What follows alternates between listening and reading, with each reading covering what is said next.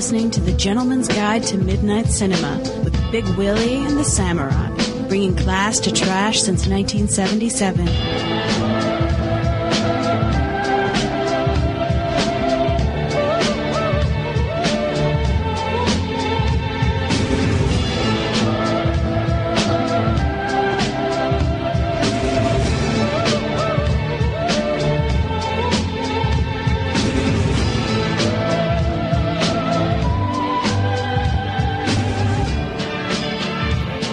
Everybody, welcome to another episode of the GGTMC. We are live and on the air. I'm your host, the Samurai, and across the border from me is my good pal, Big Willie, and I believe Big Willie may have a special guest with him tonight. Yes, my igloo neighbor, Mike, has decided to join us. Just to give everyone a peek behind the curtains, normally we record in the mornings, as everyone probably knows by now, but there are some problems in Kentucky that didn't enable us to do so. So what we've done is I already had a prior arrangement with Mike, my good friend. So we've decided to have him on the show just to talk about the films a little bit. Want to say hi, Mike? Tell us what your favorite color is. Oh, hi. How's it going? My favorite color would be red. There you go. Nice. All right. So that's out of the way. I guess we'll jump right into what we've been watching. I'll usually kick it over to you first, Will. So I'll go ahead and keep that going. Okay, the week started very slow for me, but because we're doing our year-end show next week, I had to cram in some stuff, and I've really been putting my foot on the gas. So I'll try to go through it as quick as I can. I watched Carnival of Souls. I had it on my PVR forever. That's the Del Tenney, the Hercurvi film, and I really love this film. I think great use of locations, and there's some fantastic sort of surreal images and. Really good film. You can see it's an influential film, and it's a shame Hercurvi didn't do more films. I watched the Jacques Tourneur Cat People as well. I thought it was good. I don't think it's quite the classic everyone makes it out to be. I think that technically it's great, but otherwise standard fare. A late Mario Bava entry, Baron Blood, which is going to sound strange, but Elke Summer, she screams and gets chased better than anyone I can recall in recent memory in horror films. I have a true movie geek bit of trivia here. I actually watched this week when I get to one of my movies. I actually watched a movie with an actor in it that you watched there with Baron Blood. It was I won't take the name of the film until I get to my turn, but it was Lucio Pugnazzi, who is in a lot of films with did a lot of films with Margaretti. He's also known as the Italian Peter Lorre. So you might have remembered him in that film because he kind of looked like Peter Lorre a little bit. I don't know if you did. I think I know who it was. Mm-hmm. But I mean, it was a decent film. Not great. It looks nice. And I know it was much better than the one I watched him in. Wait till you hear that one. Nice. I watched a film that's going to be on our roadmap. It rapidly ascended the charts. It is the Robexploitation, the Citizen Kane of Robexploitation. That's Pulse Beat with GGTMC icon Daniel Green. Nice. We're going to talk about that on the show in a few weeks, so I won't mention too much. I finally got around to Satoshi Kon's Perfect Blue, which was a mix someone had told me of David Lynch and Dario Argento, and it's an anime. Started off slow for me, but by the time it really started going in the last 20 or 30 minutes, it really tied up quite nicely. Cool. I would recommend everyone watches the Japanese audio track, though, as opposed to the English one. The English one, I was really detached. I couldn't get into it. Right. I squeezed in A Serious Man. Nice. To do my due diligence. I really love this film. Oh, man, it's really good, isn't it, man? I mean, I can't get away from it. I've only seen it the one time, and I can't quit thinking about it. I think, like you and I had said off the air, Sammy, it's one of those, Coens, you sort of have them stewing around in your head for a while, and that you like them more and more, and I know there's no way I cut everything in this. And on the surface, it's not something I would be all that keen on, sort of this... look into this man, his Jewish faith, and some of it seems a bit difficult to wrap your head around if you're not of the Jewish faith. But I mean, wonderful performances. It's all the technical stuff's great as usual with the Coen. So that was a good one. Yep. I watched A Prophet, which is a French film that's been getting a lot of buzz. We were going to go see it TIFF, but we didn't really get a chance to. It's a French sort of prison dramatic film with criminals and so forth. Fantastic film. I need to see that before we do our year end. I need to see that one before we do the year end. Yes, you certainly do. Yes, I think you're doing your due diligence to do so. I finally got around to Time Crimes. Oh, yes. You know what? I have that, and I still haven't got around to it. get around to it. Make a point to get around to it. Okay, I'm going to make a point. I'm going to make a point of that. After we do the top 10 list, I'm going to make a point of Time Crimes.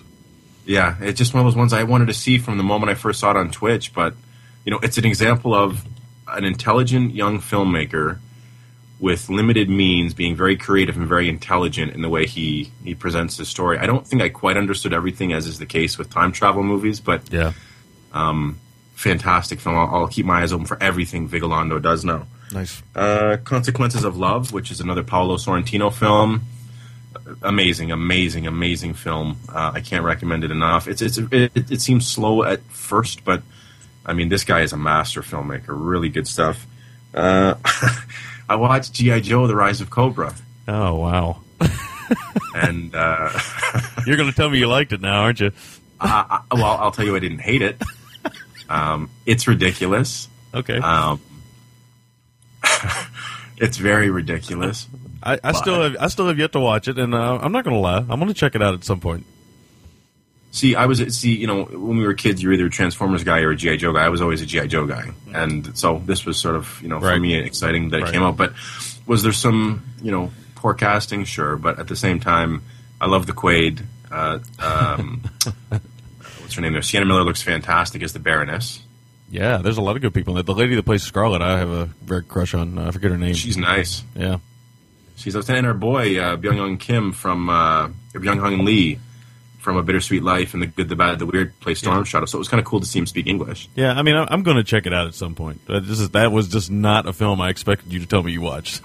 Well, it was my wife. She goes, "Why don't we watch it?" I said, "Okay." And again, that's why I love my wife. I don't watch Valentine's Day. I watch G.I. Joe. So, I think that's everything I watched. Yeah, that's it, man. Do you want to talk about what you've watched, Sammy, or do you want to kick it over to Mike? I don't care. It depends on if Mike wants to go or if he don't mind going last and don't mind the pressure. Doesn't matter. I can go second. I haven't watched that much recently. Okay. I don't get as much time as Will does. He's got double trouble. He's got 2 kids. I got 2 kids, wow. so it's like I go to work, I come home, I deal with the kids, and if I can manage to keep myself awake, I manage to throw in a movie or 2. Wow. Yes. Recently, I've watched Pandorum with Dennis Quaid. Yep. Is this any good? Yeah. Is this any good? Because I'm getting mixed results on on that film from everybody. It wasn't bad. It wasn't great. Wasn't horrible. Yeah, someplace in between. I broke down and watched Halloween 2, the Rob Zombie one. I was kind of curious about that. Yes. I know that had a lot of negative slack and all that, but it was all right. Okay. I think it's definitely better if you take away the fact that it was a Halloween movie.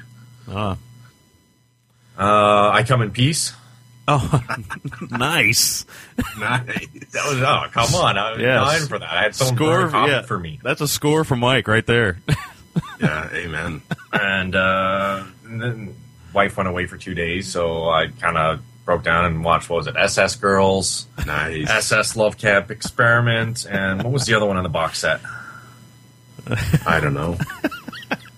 I'm sure it had something to do with an SS camp. Yeah, it's SS something. Yeah, something SS Camp, and it was a whole bunch of torture on girls and whatever. Wow. I enjoyed those. Not something I can watch with the wife, so... No. Yeah. She's not down with the Nazi exploitation. Eh? Yeah, no. That's about all I know. Oh, Boondock Saints 2 was the last one I watched. Boo. Yeah. Was it any good? That's You the enjoyed it, question. Not as much as I enjoyed the first one, but it was all right. Okay. And Mike, didn't you watch House of the Devil as well? Oh, yeah. I forgot about that. Yeah, I did watch that. That I really enjoyed. Yeah, that's really good. That's a great film. I can't I say. gotta grab that on Blu-ray when it comes out up here on the 23rd. Yeah. I didn't order mine through Amazon like Will here. Yeah. I showed him the clamshell today, and he pitched a 10 immediately. Yeah. He's been rubbing that in since he got it. So. And then I believe one of the guys from Mondo Movie got it too, and they were actually twittering pictures of it today. Just driving me crazy, man. Well, I had ordered from .com, not .ca. The Oh, plots yes. up here didn't have it, so Yeah, I looked for that. Of course. Yeah. I was like, oh no, I can't find the clamshell. I'm not bothering ordering it. no. Although Eyesore Cinema downtown Toronto do have copies, so Nice. if you go to some of the good retailers in the city, they'll have it. I meant to go there when I was up there for TIFF. What We about- never got a chance to get over there, so we're going to have to get over there next time I come up. Yeah, absolutely, man. Absolutely. What have you been watching, Sammy? I watched. I took my hit for the my wife and watched Couples Retreat. Less said about that one, the better. Moving along. I finished Cash finally. This really just whacked out low budget action movie that I think the other title is it's also known as Blood, Bullets, and a Fistful of Cash. And it's just a whacked out, really uber cheap action movie, but it's pretty gory and just insane and incredibly long. It's 2 hours long, and it has no business being that long. Gee. It's just it's a mess. That's the one with Sean Bean, right? No, Sean Bean. That's another Cash film. That's actually a newer film. This is an older film. Oh wow! This has an actor. The guy that plays Cash, his name is Tom Doty. And no, nice name. That doesn't inspire too much confidence as far as tough guy acting. Well, he's got a lot of confidence. Trust me, you need to see that. There's a great there's a monologue scene that rivals any monologue scene. Trust me. I caught the Wolfman in the theater. I did a review with Ian over at Cinerama with that. I caught that. I liked it. It's not great. It's very average to above average, but I had fun with it. It was okay. It's kind of like a good film surrounded by two bookends of total shit. That's the way I'd look at it. So what is it about the middle hour is really good? Yeah. But the middle 45 minutes is really, really solid, and you can tell that the back end and the front end are just chopped to bits. Like they just keep jumping all over the place. So it's just really a mess. And like the first 20, 30 minutes is a mess, and the last 30 minutes is a mess. But that hour in between is really good. Believe it or not. Yeah, that was directed by Joe Johnson, wasn't it? Yes, it was. Mm-hmm. Or at least as far as we know, until it got to the editing room and the studio took over. Yeah. Because there were some reshoots, and I don't know who did the reshoots. So, I watched More Than a Game. This is the LeBron James high school basketball documentary. Yeah, I'd heard about that. Yeah, it was really good. It was really, really good. It's not really about LeBron James so much. It's more about the team he grew up playing with and the friendships he had. Is it St. Mary's or something? Yeah, St. Victus of Mary's or something like that. I don't know. Something in Ohio, and I can't recall because it's been a couple of days since I've seen it. But this is really good. I mean, LeBron James is a very good basketball player, but there's all these other kids that were really good too, and they kind of got overshadowed by LeBron, who became a superstar almost immediately. So... Oh, yeah. Very good documentary, though. I watched Deliver Us from Evil. This is not the film we saw at TIFF. This is a documentary about priest and pedophilia. This was a disturbing documentary.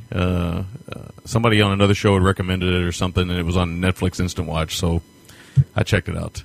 No less said about that one. It's really good, but I'll never watch it again, probably. Yeah, I own that one. I've had it since it came out, and... it's such a disgusting abuse of power and abuse of faith, just on every level. I mean, it's a travesty that these guys don't hang for what they've done. But yeah, it's pretty disturbing. That's stuff. for another show, not the GT. Yeah, not the GGTMC. I watched Low, L-O. This is a low-budget horror movie. It was on Netflix Instant Watch, too. I didn't really care for this thing. Matter of fact, it was probably the second worst movie I've seen this year, next to The Chaos Experiment. It was not good. It was interesting and visually and stuff, and it's very low budget. And you can look it up if you ever look it up. It's this Low, L-O, and the cover's really interesting, and it looks like it'll be really interesting. But then the demon is a smack talker, and I didn't need that. Oh God! Yeah, I didn't need that, and so it was really rough. And he kept calling the people he talked to dinner and stuff like that. It was really rough. So, and then last but certainly not least, I watched Savage Island, the Linda Blair, Anthony Steffen film about white slave women. Wow. Yeah, white slave women digging for diamonds in Africa. So, and with that had Lucio Pugnazzi in it. So, yeah, that was not a good film. I actually watched that tonight right before we did the show. Oh, nice! You squeezed in a fair bit this week. Yeah, I got going there for a little while, so up to 57 films on the year. So, doing pretty good. How many? 57. It's a good number. Yeah, it is. I think you got me beat, though, right now. For now, I'm sure you'll catch up, though, man. All right, so that is everything we have been watching. We got anything else we want to talk about in the intro here? I just want to mention, because I know I forgot to mention it at the end of our show. Again, in a couple weeks' time, we're going to get Mike Malloy, the director of the Eurocrime documentary, on the show for an interview. He's going to talk about those films as well as just tough guy cinema in general. So I'm really excited about that. We're just ironing out the scheduling and the technical stuff. But Sammy, remind me when we're done. He had sent me something that he told me I could share with you, a clip that's never been seen by anyone else outside of a select few people, that features the Silva. Yes. He listened to our Crime Busters review and he enjoyed it. So it's funny because it's about when Sabato and Silva first met. That's great. I hope he goes back and listens to the Cry of a Prostitute review too. Even though that's not so much that's not so much Euro. Well, no, it is Eurocrime. It is. It is more like a gangster movie, but it's Hopefully he'll go back and listen to that. Yeah, hopefully he does. But he's a big fan of tough guy cinema, so I told him we're going to get into that, not just as documentary. So again, that's coming up in a few weeks, guys. So beyond that, though, I can't think of anything else. All right, so I think what we'll do is we'll take a break, and then we'll come back and talk about some movies. Sound good? Yes. All right, we'll be back right after this. PopSyndicate.com. Reviews of all the hottest movies, music, authors, comics, books, and more. PopSyndicate.com. Home of the Pop Syndicate message boards and the best media-related podcasts and internet radio in the world. Check it all out at www.popsyndicate.com. PopSyndicate.com.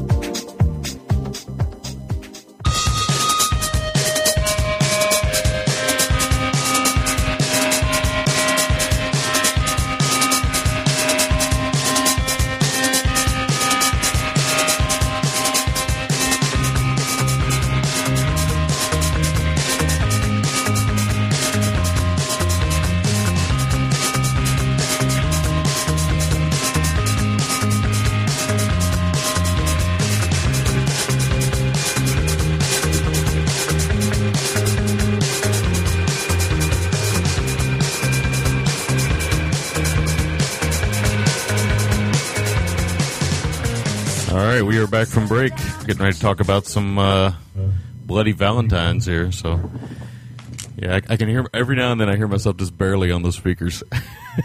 Oh yeah, yeah, it's kind of weird. To give the listeners a heads up, Will did want to have to lay on top of his friend on the other end of the show here, so we had to put me through speakers. So you might hear a little bit of reverb every now and then. Yeah, it was either the reverb or he be 6, I be 9 while we record, which, contrary to popular belief, I'm not down with. So. Yeah, this isn't the Flesh Lollipop podcast. You know? No, definitely not. All right, so we will talk about My Bloody Valentine. This is what I picked. It's from 1981, directed by one George Mihalka. I hope I'm saying that right. Basic plot synopsis: decades-old folktale surrounding a deranged murderer killing those who celebrate Valentine's Day turns out to be true to legend when a group defies the killer's order and people start to turning up dead. So, yeah, good old regular slasher setup there. So, I picked this film. This has been on the radar for a long time. A lot of affection for it between me and you. So, and I'm going to assume Mike, but who knows? We'll see what he thinks. And let's go ahead and get talking about it. Okay, this is a film, just let everyone know who maybe isn't quite as aware of it, because you never know. This film, for a long time, Paramount had it, and there was supposedly up to about 9 minutes of footage that wasn't in the film, primarily gore sequences, payoffs to the kills, that is very evident if you watch the film. There would be the build-up, and then just they wouldn't quite pay it off as you would expect a film to. And this was done with Friday the 13th as well. I think part 2 and or 3, maybe more. I don't know. Just because Paramount, they were really odd like that. They were happy to line their pockets with horror movie money, but they sort of looked at them as shit. And they were never going to give the directors the chance to present the film they wanted to. Yeah, like a lot of studios, they were built on horror. Like New Line was built by Freddy, and a lot of those places were built by horror. And we watched the uncut version for this review. So, yes, and I'd never seen the uncut version. I own the VHS, and I own the original DVD. but up until last night, I'd never seen the uncut version with the restored footage. Had you seen it before, Mike? No, actually, when I watched it today, I've had it sitting in my shelf for months now, and just opened it up today so I could watch it for the show. Nice. Yeah, we all do that. Sort of leave stuff in the wrapper. Yeah. Well, oddly enough, I did the same thing. So there you go. There you go. Yeah, but it was interesting to see this footage. I'll make no secret right up front. This is, along with Maniac, those are my two favorite slashers of all time.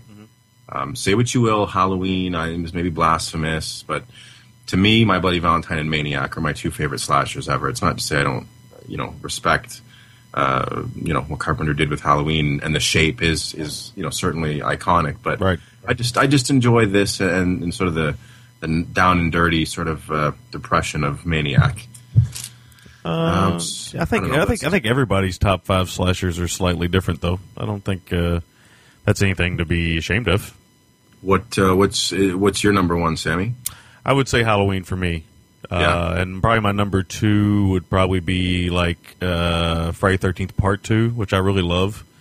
It's a good one. And I like a lot of the sequels, oddly. I like Halloween Part 2 a lot, but it wouldn't be in my top 5. But I like Part 2 a lot. Of course, I like The Prowler, which we've talked about before in the past. I like The Prowler a lot. I like Maniac a lot. I can't deny that. I'm trying to think. There's another one we're missing here that we always kind of talk about, but I can't think of what it is. I'm looking at my DVD. The Burning. Oh, yeah, The Burning, which we're going to cover at some point in time, yeah. Yeah. And Black Christmas. I don't know how you feel about that. I like Black Christmas. I like the original Black Christmas. I haven't seen the remake. I don't want to, but I have seen the original, and I like it. Mike? I have to agree with a lot of what you guys have said. And on both sides, a lot of them are both favorites of mine, or all favorites of mine. Although one that I've been dying to see that I haven't seen in ages, and I'm still trying to find a copy of it, it's still one of my favorites, was Just Before Dawn. Oh, nice. Are we doing that on the show? Yeah, we are doing that on the show. Yeah, I have that. Buddy, we have it. I'll get it to you, man. Yeah, I've been looking for it. I remember when I was younger, staying up all night, watching the TV, and they had like this all-night marathon, and that thing came on, and man, me and my buddy were just glued to the screen. That's usually, And I'd forgotten about it for a long time. It's like, I gotta get this movie. Yeah, that one's it's high up on my radar to retrack that down. Yeah, that's a good one. That one's done by the guy that did. His name's Jeff Lieberman. I think he did the Squirm movie, which is the worm face movie. People might remember. Yeah, I've got that also. Yeah, nice. Yeah, Mike's the one. He actually owns that Jack Hill car racing movie we were talking about, but he picked it up for nothing. Oh wow. I don't remember what it's Pit called. Stop. Pit Stop. Yep. Nice. I got to see that. I've never seen that. The Ilsa box set for like $10. Yes. This guy's the serious deal finder. But anyway, we're sort of digressing here. I just wanted to be forthright about my love of this film, and also that this film is very, very Canadian. Wow. This is as Canadian as it gets. There's Moosehead beer. Wait. Let me cut you off. There's nothing but Moosehead beer. Yeah, there's no water. That's just what I was saying to Will like 2 seconds ago, man. There's Moosehead beer everywhere in there. Oh, yeah. Well, one of my favorite scenes in the movie is a waitress walks up and says, "Who ordered the Moosehead beer?" And I'm like, "Who fucking didn't? Look at all the Moosehead beer." It's like, there's Moosehead everywhere. It's more, present than J&B is in a Eurocrime film. Yes. I mean, it's really impressive. I want to talk for a moment just about the setup for this film. I think it's genius, whoever scouted this location. Mm-hmm. Just because the mine lends so much of a dramatic feel, so much tension, because it's a very claustrophobic setting, and it dark alleys and corridors and tight corridors, and you're unsure what's around the corner, and it really lends itself well to that, I think. Yes. I would totally agree with that, and I think that's part of the allure of this film, the mine itself and the miner's mask. And I know, in doing a bit of research just for the show, something I didn't know was that they'd spent, I think, $75,000 or something like that restoring the mine back to the way it looked pre-shoot. I don't know what it was, but they spent a good amount of money at the time on restoration of this mine because they wanted it to look a little older because of the story. The costume itself, of course, is fantastic. The miner's outfit with the pickaxe, which is just a brutal, brutal weapon that doesn't get used enough in slasher films. Mm-hmm, mm-hmm. I totally agree with that. I mean, right away, the template's there for a classic, and it doesn't waste any time. I mean, right away, we get, one of the worst sort of drawn with, lipstick tattoos in the history of cinema. on the tit. Yes, that's nice. I like that. Yeah, but right away we get a nice kill there, and we see right away that it's not going to be your usual sort of horny teens setup. Well, I do like what I did like about that scene though is it's very sexual. And it's very well set up, but I love the way she is rubbing the hose that comes out of his mask. Yes. It's so overtly, sexual and ridiculous, and I was just smiling with glee at that slasher convention that we all love, that kind of overt sexuality that they have, the sleaziness of them. I just love that, watching her rub the hose coming out of his mask. It was just awesome. It is great, because it almost becomes, I don't want to say postmodern and read too much into it, but it's almost like the reverse, like the hero worship, in a sense of you're worshiping the icon of a slasher film, not just the man, right? It's sort of, it takes on that a little bit, because by this time slashers had really started to pick up, and the cycle was really firing on all cylinders. Yeah, I think the golden age is considered like 81 to 83, maybe 84, maybe something like that. I'd say so. Yeah, that sounds about right to me. I mean, there's a lot of good stuff in there.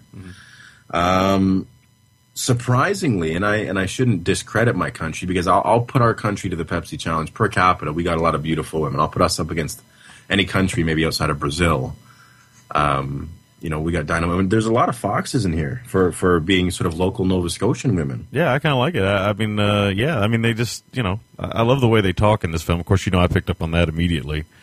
Yes, it's very, if ever there was a very Canadian film, and I don't know enough about the Canadian culture. I know you've talked about people from Nova Scotia before, and how they're kind of looked upon among Canadian culture. Not badly or anything, but everybody's like, in states. I'm from Kentucky, so automatically people in, let's say, Boston, where some of our friends are, automatically think, oh yeah, well, Kentucky's, it's a bunch of rednecks in the South, and then of course I'm in Kentucky and I'm thinking, no, the rednecks are down in Mississippi. They're a little further south, but you get that kind of dichotomy because people automatically assume that. But I think haven't you called them before Newfies or something? Like that? Actually, that's Newfoundland, you're a little right? mistaken. Newfies are from Newfoundland, which is further east. Right. That's right. I remember that now.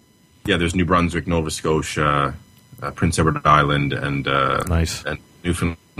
That the east coast of Canada is almost like the south in the States. Very nice, laid back people.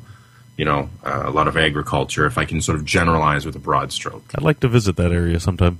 Beautiful, man. Beautiful. The people are amazing, amazing people, and they can drink. Man, they like to throw them back. It's a good town, man. Obviously, a lot of good fishing. Drink a lot of Moosehead up there. Oh yeah. I would be remiss if I didn't mention the stash on the fat dude, since we have such an obsession with stashes on this show. He had a good stash. Yeah, he did, man. It looks like that thing was shaped with some of that old mustache wax they used to use back in the day. Yeah, tell me about it. And then I love that the sheriff rocked a skinny tie and smoked a pipe. Yeah, that he smoked a pipe was just outstanding. I miss the days when your good guy or one of your fatherly figures just walked around all the time with the pipe in his mouth. Oh, I know.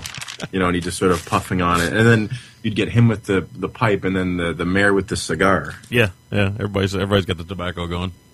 Yeah. As the film goes on, you start to see there's so many creative deaths in this film, and I'll briefly mention each of them. I don't want to spoil them too much, but maybe the most fantastic death by way of household appliance. Yes, I know what you're talking about. Yeah, it's just great stuff. And again, I have to tell people that, if they care, that the restored footage isn't quite up to par of the print, which looks fantastic. Mm-hmm. It's a little grainy and stuff, but you still get the full idea of it. But yeah. The payoffs are there, and that we really see, and the smell would be as bad as as the sheriff thought it was. Yeah, when I saw that, there was another movie where they had done something like that, not to the same effect, but there was another movie, and I couldn't remember what movie it was. There was a head or something. So I remember they heard the noise and you hear the da-dung, da-dung, da-dung, da-dung. Oh, I couldn't remember it. Maybe, is it a newer film or an older film? That's what I don't remember. I just remember seeing that. I remember there was a scene. I'd seen that before, but not to the same effect. I know what I'm thinking of recently, there was a scene in that John Cusack, James Mangold film called Identity or something like that. Oh, yeah. But maybe that was it. I think it might have been it. Maybe, but I think I've seen it somewhere else before too, though. It's kind of hard to recall. So let me ask you guys: do both of you guys watch the uncut? Both of you guys watch the uncut version, right? Yeah. Okay, so does the inserted footage make the film any better or any worse, Yes. or does it matter? Yes, it makes it better. Absolutely. Think so? Okay. Yeah, Mike. I don't remember much of the original one, so I almost felt like I was watching the movie for the first time. Yeah. But no, you could definitely tell where the restored footage was, and I definitely thought it was a definite bigger payoff now. Oh yeah. Yeah. Some of the, as Will was saying, the kills were just great. Yeah. It's What do only you think? it's only 3 minutes of footage, but I did enjoy the kind of creativity of the kills. I mean, when you watch a slasher, this is what you watch them for anyway. You watch them for, I mean, let's be honest. I mean, you're watching them for the cat and mouse chase and, the payoffs. That's what you watch these films for. So I always liked the film anyway because I always thought it was just kind of well made and unique, and it had a great kind of mythology behind it, and that great. We talked about how slashers are kind of like modern, kind of like Grimm's fairy tales. I think we talked about that a long time ago, and how they're I think somebody celebrated Valentine's Day, and then somebody left somebody in the mine, and now this person's mad. You can't ever celebrate Valentine's Day again. As ridiculous as it sounds, it seems like a very simple story, like a story you could tell children at a campfire. And For sure. They're moral fables, absolutely. Yeah. And that's always the case. I mean, this one's a little different. Well, no, it is a moral fable, but usually it's the lusty teenagers usually, and the virginous or the virginal character is the one that lives. But this is something a little bit different. It's more than neglect. Again, I guess it's lust or sort of based around social circumstances. But no, you're absolutely right. I think the film works either way, but I did enjoy having the 3 minutes of uncut footage put back in. I agree with you. Listen, without this footage, Sammy, it was still one of my top 2 favorite slashers of all time. Right. With the footage, it just pays it off that much more. Mm-hmm. To see the craft and the care. I got to look up the guys that did the effects. I mean, there's that scene where the pickaxe goes up through the bottom of the mouth and out Right through the eye. eyeball. Yeah. Fucking amazing, man. Yes, I mean, it's just outstanding stuff. And the thing I love is how creative the kills are. I mean, we get death by drowning in boiling hot dog water. I mean, Here's a new term to suck the weenie. yeah, no, for sure. And it's funny. I think there's a kill similar to that in The Burning, if I remember correctly. Yeah, I think so. And then, of course, you have in this one you have the great shower head scene, which is That one I thought that was great. Fantastic. And that's the payoff for my favorite kill in the movie, actually, Yes. what I'll get to. But before we get into that, I just want to mention that TJ, who to me looks a bit like a young Ian McShane, he loved wearing the bandana ascot and the shirt unbuttoned all the way down but tucked in still. Oh yeah, I have a note that just says bandana around neck, and I couldn't remember who that was for, but now I remember. Well, TJ, it's like he walked off the set of Cruisin' Well, and onto the set of My Buddy Valentine. I love that they call him Tej in the movie. And also, I know you said Ian McShane. That's a good call. I didn't think about that, but he also reminds me of the guy that played guitar for the band, Robbie Robertson. Oh yeah. It's kind of weird, man. Yeah, good point, man. Robbie Robertson's another great Canadian, actually. Oh, well, something in the water up there, man. Yeah, no kidding, man. I'm going to jump very quickly because we got 2 more people to talk about. The scene with the suits. Let's talk about that for a minute. That to me was one of the greatest kills I've ever seen in a horror film, and it's not just because of the payoff, which we briefly touched on. It's also the setup. This has always reminded me of something almost like Argento would do, or a really highly skilled giallo director, because it's not just about the kill, it's about the setting for the kill. And to paint the picture for everyone who hasn't seen it, this guy and this girl are in this change room, and all the mining suits are hanging above, and you hit a button and they descend down on a rope or on a string, and you see all these suits hanging and swaying and creaking. And it's just such a stylish kill. It's it's not the stuck through the woods bullshit. It's the setting just lends itself so well to someone who has creativity to really raise it through the roof. And I mean, can you just imagine this with a Goblin score? Yeah, no, I could totally imagine it. I mean, there's some good moments in here. Some moments where I feel like Mahalka may have been, he may have looked into some slashers and some giallos before he made the film. If he didn't, then he's got a sixth sense about this giallo format. Yeah, and I mean, there's just so much stuff. It's he really takes advantage of the setting, like just the scene with the light bulb smashing sequence. That to me was a really terrifying moment. Yeah. With the sound, and it's just like the lights are gonna go out, and you're trapped all the way down there. Which again, we see the perspective of when the elevator comes down. You see the overhead, and it comes down. You're like, holy fuck, these guys are like, they're going to run into Brendan Fraser at the side of the earth here, man. Wow. You know, it's just out of control. I love that there's no final girl in this film. Yeah. There's not. You're right. It's a very different slasher, which is why I love it so much. And I really like, and I think it, especially for a movie that's almost 30 years old, I love that Mihalka sort of keeps you ping-ponging. I mean, for me at least, I didn't know what donkey to pin the tail on in terms of who it was. For me, anyway. Yeah, no, it makes much more sense in this film than it does in, like, the remake. Yeah, although I want to give the remake credit for doing something a little different, but I just think he keeps his cards close to his vest, and for a 30-year-old movie, for all the movies all of us have seen, the first time I saw this, I was like, wow. Well, I'll tell you, I don't know how you guys felt about it, but I watched this again, and I haven't watched it in quite a few years, but, I've seen this several times, so I knew what happened toward the back end of the film. But the director does such a good job, and Mihalka really has never done anything else really of note that I can think of. He's still working though, but nothing else. That's what I was going to say. Like a lot of them have gone off just doing TV stuff. Yeah, and, yeah. It would have been interesting to see if he returned to the horror genre. Mm-hmm. Yeah, because he did a pretty good job. What's that? He did a good job. I mean, that's the thing. I mean, it's like he did this one horror film, and it's like he just stayed away from it and stuff. But it seems to be like the one film he's known for.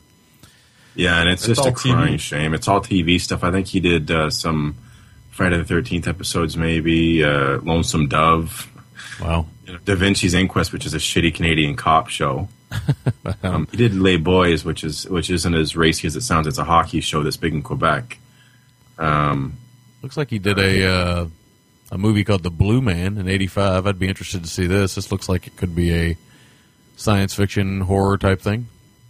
Well, he did a sex comedy. That was his first film in 1980 called Pinball Summer. Oh, wow. So we got to maybe look into that. But it's a shame someone with so much skill in the horror genre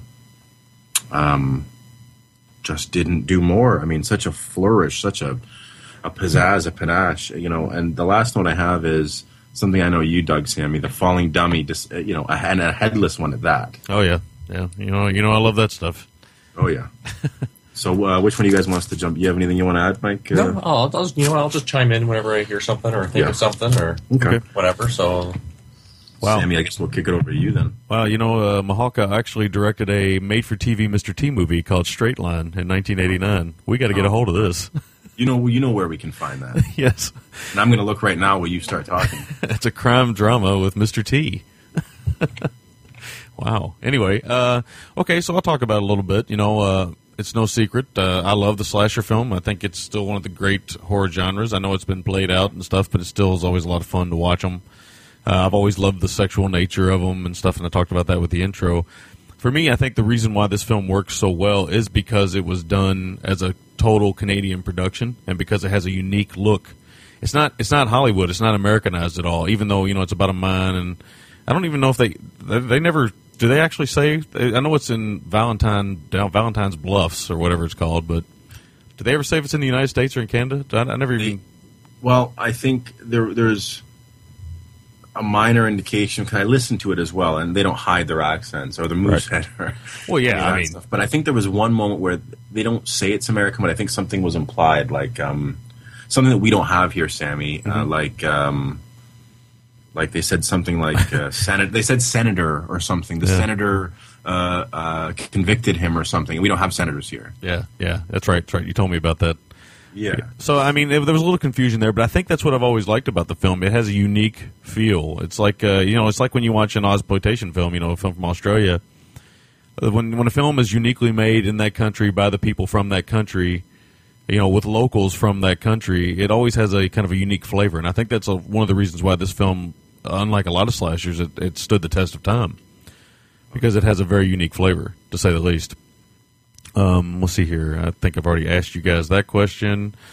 I'm just looking around my notes. So, as is usual the case, Mike, if you've never listened to our show, Will tends to cover everything I was going to cover, and then I don't have to say much, and vice versa. So, the acting is. I will say that the great thing about the acting is, it works because it is slightly amateurish, and yet just good enough to work. Yes. I think that's the quality. That's another thing that adds to the quality of the film. I mean, nobody in this film would win an award. That's not that kind of acting. But everybody feels real. Yeah. No, you absolutely nailed it. They walked that line quite well. And I like the sheriff. I mean, everyone in it, like you said, is just good enough where, you know, they're not dreadfully bad, but they're not sort of, Meryl Streep either, but they're good enough. Yeah. The one guy that likes to play the jokes, he can get on my nerves a little bit every now and then, but he's the only one. He looks like the guy from Animal House that seduces the Coog. Tom Hulse? Yeah, no, not Tom Hulse. I think it was the. Tim Matheson, maybe. I don't know if it was Tim Matheson. Played Otter. No, not Otter. So what Otter? Now we got it. Oh wait, let me see. Maybe it is Tim Matheson I'm thinking of. I always mix him up with. Tim Matheson. Yeah. He's got that moment where he drops the glass sort of nonchalantly. But anyway, I digress. Yeah. But I like all that stuff. I like the kind of moments. You know, I love these small town movies anyway. I love it when you get a group of guys, and this is what The Deer Hunter did well, which is kind of odd that we're comparing The Deer Hunter with My Bloody Valentine, or I am anyway. It's not, because you know what, Sammy? I'll let Mike chime in. He mentioned The Deer Hunter, dude, before we even went on air. So go ahead. Well, watching it, that's when they're all running out working in the factory. That's the first thing I thought of was Deer Hunter. Yeah, because you get that camaraderie, right, of working with a group of guys, and when you're doing a job that's dangerous, like steel mill work or mining work or something like that, you create this real bond. Because these guys rely on each other for their lives sometimes, especially in mining work. I know this as being a Kentuckian. There's a lot of mining here in Kentucky, in the hills of Kentucky, and a lot of dudes toward the eastern part of Kentucky, toward Virginia. I've known a lot of those guys that have mined and stuff, and they unlike my job where I might just look to somebody to help me out. I mean, these people, the guy I'm talking to, I might not like him outside of work, but when I'm at work, he's my best friend in the world, because if I don't need him, if I don't have him, I might not come out and see the world again. I might be buried somewhere because, he's watching my back, I'm watching his, blah, blah, blah. So I think that camaraderie they build and stuff is really great. And that's one of the other things they do. They don't really give you a whole lot of character in the film, but they give you just enough with everybody kind of hanging out and joking around, drinking the Moosehead, playing pinball, whatever. Let me ask you, I don't know if it's a Canadian thing, because there are some things in the other film I'm going to mention. I'm going to ask you the same thing. Is shuffleboard as big in the States as it is here? No, I think it's big up north. I don't think it's big. Well, I can tell you right now, it's not big here. Because curling and shuffleboard, not to say I'm all that much an enthusiast, but they're bigger here, and I've been to buddies of mine's houses who have shuffleboard tables. Well, I know that one of our faithful listeners, Jay, he lives up there in Michigan. I know he plays shuffleboard. Nice. And he's quite the enthusiast, from what I understand, between shuffleboard and disc golf. That's what he does. Oh, that's right, he does disc. I remember seeing something like that, and I wanted to bug him about it. Yeah, he loves those two sporting games, I guess you could call them. Either way, I mean, I played some disc golf. I have a good time with that, too. So, anyway, to get back on the subject, this is not the podcast about Jay, although he'd love it to be. But I mean, I think that's the main quality that I pull away from it. I'd love the kind of, it's slightly amateur, but it's just good enough to be great, and that's the kind of thing that some of these slashers really pulled off, and I think The Burning kind of pulled it off a little bit, and Just Before Dawn, all these slashers that we were talking about earlier, they kind of pull it off. I mean, there's nothing complicated about the story. The story's very simple moral tale, and I like that. I actually also like in this one, though. I never really, even though there's a lot of sexuality and stuff, it's not really as like out of control as like slashers would become. No, with the sexuality and stuff, it didn't get that crazy. Matter of fact, I don't even know if there's any nudity in this film. Is there? No. I don't think there is, and it doesn't play a good part. Again, it makes it a different slasher. Yes. Again, you kind of care about. Again, the characters seem more real in this. They seem more like you guys said, small town folk that. There's just this. There's not. I'm sure there was the town horror, but we don't see it in this. We see, a pretty good group of older people. I mean, they're in their mid-20s to early 30s, which again is just, it's great to see in horror films as opposed to the usual template of bimbos. Yeah, one thing I found with this is your typical slasher. There's always those people that you're rooting to die for. Yeah, you're just waiting to see that kill. I can't wait till that guy grabs it. I didn't feel that with this movie. No, me neither. That's a good point. There's not one person you're like, I really hope that guy bites it. Yeah, that is odd. When I think about it, looking back, I mean, that's really odd. You don't really. I didn't think. Yeah, I mean, you really in most slashers, you're rooting for. I mean, even to some point, you can even tell which one's going to die first. Yeah. And this one, you never really feel that. So, no, that's a good point. My final and last note is when we kind of talked about this off the air a little bit. The design of a slasher killer in a slasher movie, a shape, so to speak, or whatever you want to call it, is so key to I think these films' popularity. The film's popularity sometimes. And of course, we'll kind of talk about it a little bit, but this one has one of the great, simple, and just crazy designs, even to the point to where my make or break scene is going to be kind of involving that. And why it works, I still have no idea to this day. But for some strange reason, that miner's outfit is easily top 5 slasher material as far as a killer. And we've talked about this off the air. We talked about how, I like the design of the killer, and I Know What You Did Last Summer, even though I didn't really like the movie. And yes, there's another one. We both love the design of the Prowler. Very simple design. We both love that. And of course, Michael Myers is a super simple design. William Shatner mask and a jumpsuit. So, and then of course, you go further along, you get more extravagant. Freddy's a much more extravagant character, and but then Jason's not. Jason's pretty much a pretty normal character. As a matter of fact, I'm a huge fan of Potato Sack Jason. I love Tater Sack Jason. He's probably my favorite still to this day because that one eye sticking out of that tater sack, as we call it down here, is just it bothers me to no end. Yeah, just that eye darting around. It is unsettling. Yes, because underneath of it, he's all lumpy and shit. He looks sort of like Sloth. Yes, he does. He does, actually. But yeah, I'd like to have seen Sloth swinging on a rope and just kick Jason back into the lake. You guys. Nice. But yeah, I think that's one of the key. I think one of the reasons why this film works so well is the design. I mean, look at the re-release of the DVD. They and even the original poster, the miner's helmet and mask is featured prominently. Mm-hmm. And I think it does something. It adds a quality to the film that's pretty unique, and that's really all the notes I have about this film. All right, so I'll go for my make or break, MVT, etc. As I throw the earbuds across the room. Jesus. My make or break is again The Kill with the Mind Suits. This is a film. It really becomes a greatest hits package. Very creative kills, but the one for me that sort of is the marriage of slasher and giallo in terms of style and brutality. Really, nothing was going to break it, but it just further upped my love for it. And it gets to that payoff now. Yep. Like you was talking about with the human shower head. Yes, that's nice. Outstanding. Which leads me into my MVT, which is very obvious. It's the kills. Mm-hmm. You could go with Mahalka, you could go with a lot of things. The set, the costume. For me, just the kills overall, because they're brutal, they're creative. What more do you want from a slasher other than brutal, creative kills? Right. And my score for the film is an 8.25 out of 10. Nice. Like I said, this is my probably first or second favorite slasher ever. I just adore it, and anyone who hasn't seen it would really do themselves well to seek it out. It's a fantastic film. There are people out there who haven't seen it. I was talking to Ian Cinerama, and he's actually never seen the original. So. Oh, wow. He's got to see it. Yeah, it must be great to go back and watch these films sometimes and never seen them. I miss that because I've seen everything, you know what I mean? Yeah, I know. Okay, so am I going to go, or is Mike going to do it, or is he just going to chime in? Actually, you can do it, and then Mike's, I think he's trying to think of his right now. Okay.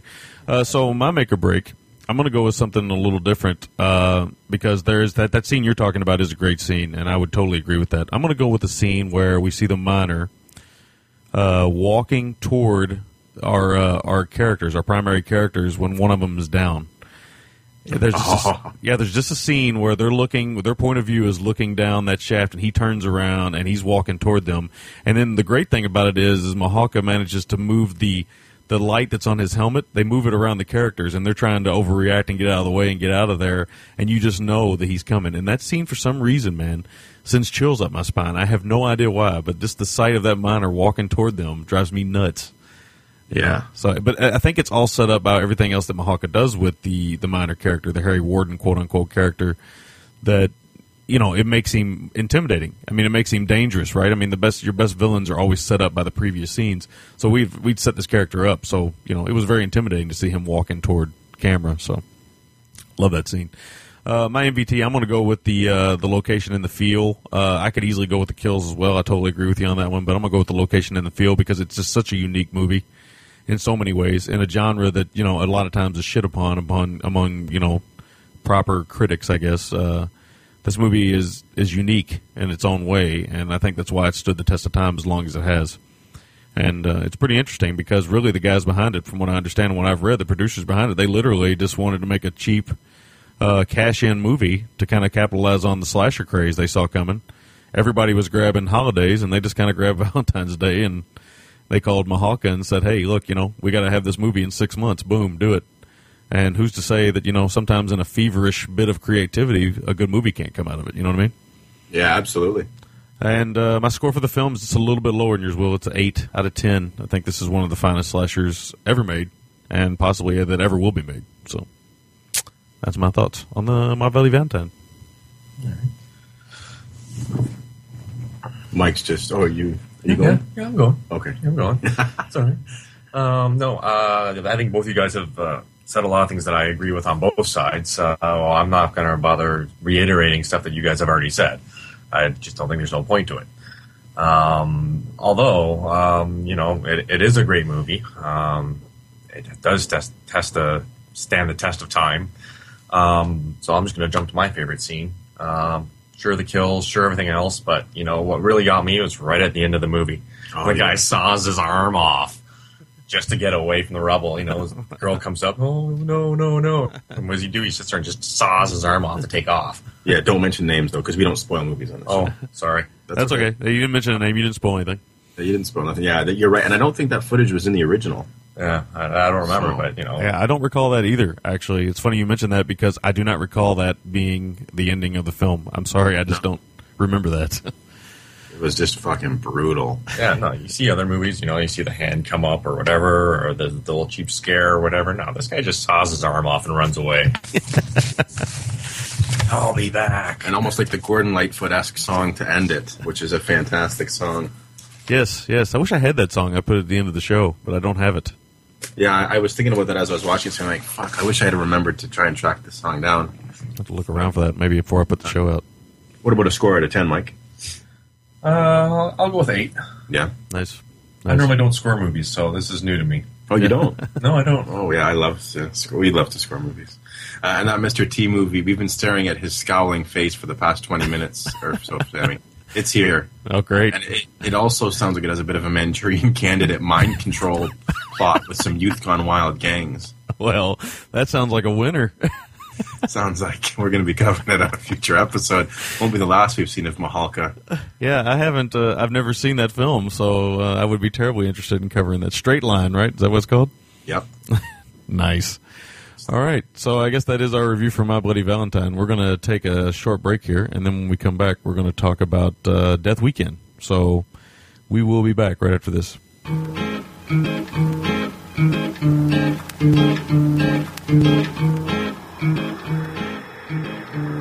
This is Alyssa from Big Red Podcast, inviting you to listen to our show about pop culture, TV, and cool stuff that we talk about every week. Right, Derek? Well, you know you love it, and we talk about it. And if you haven't been listening, here's what you've been missing out on. And by a lot, I mean there are several shows to talk about, none of which were especially good. You know, it seems mostly, what I'm learning is a lot of things to take a lesson from One Tree Hill, and I never thought I'd say that. He also has a magnificent head of hair. Yes. Why, thank you.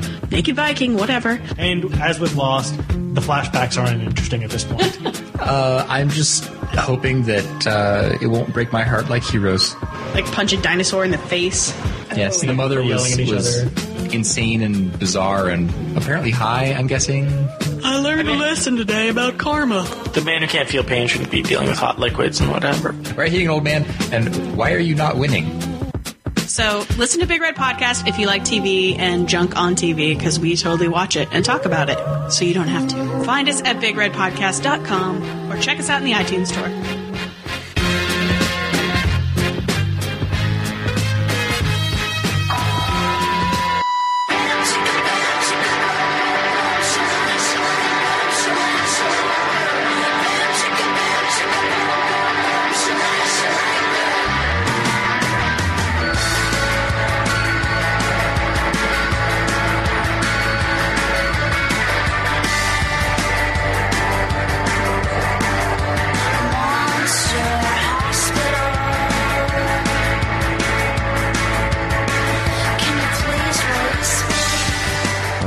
back from break.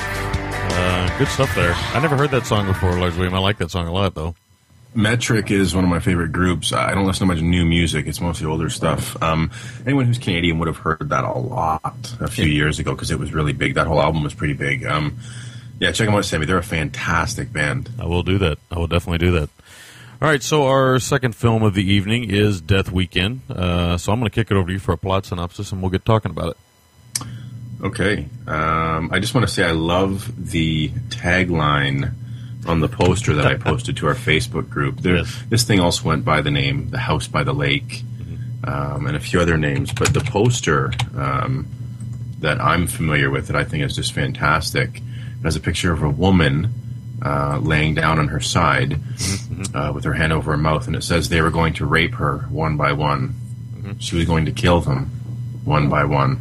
And it's a really nice looking poster, actually. Yeah, that one's better than the other one that they have, the House by the Lake poster. I don't really like that one that much. Yeah, and of course they were capitalizing or trying to capitalize on the house, I was going to say House on the Edge of Park, which in itself was a rip-off of Last House on the Left. Well, they got another tagline, too. It began with the rape and ended with the massacre, which I like quite a bit, too. That was a good tagline. Yeah, good exploitation movie tagline. Let me just get into this. Oh, wait, this might be coming out on DVD if what I just read is correct. Interesting. Let me see here. Yeah, it looks like it is. Hang on a second. I'll click on that while you're talking about it. Yeah, it looks like it might be. Wow, both of these synopses spoil the shit out of the movie, so I'll give my own synopsis. Okay. What you have basically is a setup. It's in the countryside. You have a sort of a rich, douchey playboy dentist and his model girlfriend, played by Brenda Vaccaro. Or his model, or he wants to be his model girlfriend. Yes, that's right. That's right, because they're not wife or girlfriend. They're on the way up to the cottage, countryside in Ontario, not too far from my house, maybe about an hour and a half, 2 hours away. Nice. They're driving, and they of course inevitably run into the gang of sort of hyenas. I said fucking yes. Sort of again. They run into them. Things don't go too well. They end up getting the hyenas' car off the road. The hyenas want revenge, and they find them at their house by the lake, and violence and other things ensue. Yes, they do. So we've heard a lot about this film in terms of its reputation of being pretty good for what it is, et cetera, et cetera. I know what I think, but I'd be curious to see what you think. Okay. And then, sorry, Sammy, I hate to interrupt you. What a douchey move that was. But I think we ought to mention that Ivan Reitman produced this film. Yes. And it's directed by William Fruitt, who I don't know a whole lot about. Did he do anything else that we would know anything about? Yes, he did a couple of the things we would know. Interestingly, he actually did some episode of Da Vinci's Inquest as well. There's the link. He did search. Actually, one that I want to do on the show. Actually, this is so fucked. He did a few movies. Search and Destroy, which I think is a Saxon film. Yes. Listen to this cast: Perry King. It's got Don Stroud, who played the leader of the gang in this film. Tisa Farrow, George Kennedy. Oh, nice. It's members of a Vietnam veterans old army unit start turning up murdered, blah, blah, blah. He did Trapped, a.k.a. Baker County, USA, with Henry Silva, which we're covering on the show. Oh, yeah, we are. He did Spasms, which I own on VHS. Can you hear one of my dogs barking? Yep. He's awake. And he also did some Lonesome Dove TV episodes and Friday the 13th, the TV show. So, again, sort of a workman director. Yeah, he actually did this really bad film, too, that I know of called Killer Party. Nice. I've heard of that. Oh, it's terrible. It's a terrible movie. Paul Bartel shows up in it. It's pretty bad. Thanks. But, okay, so we'll be talking about The Fruit again at some point in time. And this is written and directed by him. So, a little auteurship going on here. Yes. He's still working too, really. I mean, he did The Egg Factory in 2008, which I don't know. Either way, so we'll talk about Death Weekend a little bit here. We can talk about it. Okay, first things first. You mentioned hyenas. You're talking about one of the King Daddy hyenas, though. You're talking about Don Stroud or Strode. Yes. I think it's Stroud, though. Stroud, yeah. And I just watched him not too long ago in Coogan's Bluff, and it's funny to see him. That guy has always intimidated me for some reason. He's always one of the creepiest looking people. Talk about an Ironside-like person. He's got a great look to him. He's tall. He's got the jaw. He really has that look and sort of the intensity to pull off the bad guy. He did, interestingly, one of the Slaughter films with Jim Brown. Yeah, yeah. Well, I know he's notorious. He posed for Playgirl. Evidently, evidently he's well equipped. Yeah. And in real life, I think he lost an eye. He was stopping a mugging, and a guy stabbed him in the eye with a knife. No way. Are you serious? Yeah, look at modern pictures of him. He's got a glass eye. Fuck, that's... Well, good on him for being a good Samaritan. It's just bad it turned out the way it did. Yeah, but he's a real-life tough guy. So, this guy's the real deal. And I always remember him as Buddy Holly's drummer in the Buddy Holly story with Gary Busey. He was actually in... I haven't seen that in years. Yeah, he's actually in that with him, so pretty good stuff. But anyway, so this film is a little bit Straw Dogs, a little bit Siege movie, a little bit Last House on the Left. Starts out a little bit Gone in 60 Seconds. Some good stuff in the beginning with the cars, and they set up Brenda Vaccaro's character really well with the car love. So you get a payoff later with that, so it all works out, which I really enjoyed. I like the kind of sleazy setup that the dentist has, or the doc has. This guy's got the old Peepin' Tom house down pat, to say the least. Are you there? Yeah, absolutely. I love that he's not sort of the knight on a white horse. He's a scumbag. Yeah, he really is. And I was hoping to see more Brenda Vaccaro nudity. I know her mostly from like voice work and stuff like that, and she always plays like the mom on a TV show or something like that. But I didn't know her to be like I think we talked about her before in Midnight Cowboy, and then of course Doc Zom talked about her in the 18-hour, or was it Doc Zom that talked about her, or somebody else talked about her in the 18-hour bra commercials? Well, she was in Capricorn 1. I think she played Brolin's wife, if I remember correctly. She's got a very distinctive voice. Yes, she does. That's what you really know about her. But I love the sleazy setup of his big cottage in the hills. And that thing's not a cottage, dude. That's a mansion. Yeah, it's a nice looking house. Yeah, the film feels pretty low budget and simple. It almost has the film almost has, except for the car stuff at the beginning and some stuff toward the back end of the film. It almost feels like it could have been a stage play, because it's pretty much set up. A lot of the dialogue and stuff is set up in the kind of big room of the house. Yes. So there's a lot of dialogue exchanges and stuff, and I really think some of that stuff is the strongest parts of the movie. I was hoping that the car chase stuff, it's good, it's solid and stuff, and the cars are great. You got a convertible Corvette, and you got I think it's a Firebird, like a 68, 69 Firebird, I think, or maybe a Camaro, one or the other. And, you get some great stuff there. I think one of the weaknesses of the film, and I don't know how you felt about this, but Don Stroud is great. The problem is his gang is kind of lame. Well, it's almost like I'm trying to think of an incident where a sports team where they've had one star and he just had to throw that team on his back. Well, I mean, let's talk about LeBron James when he first came into the NBA. That's a perfect example. He had a bunch of scrubs and it was him. Well, Stroud is this sort of, I guess, the LeBron James in this case, because he's fantastic in this film. Fantastic, but his gang is pretty lame. I mean, he's got one guy that looks a bit like William Sanderson. Yes. But less attractive somehow. Yes. How is that possible, even? I don't even know how that's possible. One guy that has no teeth. These don't look like men. It looks like they assembled sort of rough-looking men as opposed to a gang that looked like they were his age. Yes. It's kind of bizarre. Yeah. What they needed to have like the Coen's eyes for casting, to have that, those great faces. They tried to cast faces here and it didn't work out because a lot of these guys don't work. Now, the dentist is fine. He plays the smug kind of ass perfectly. Brenda Vaccaro's fine. And Don Stroud's fine. Like I said, those three, they're fine. The central characters of the film are fine.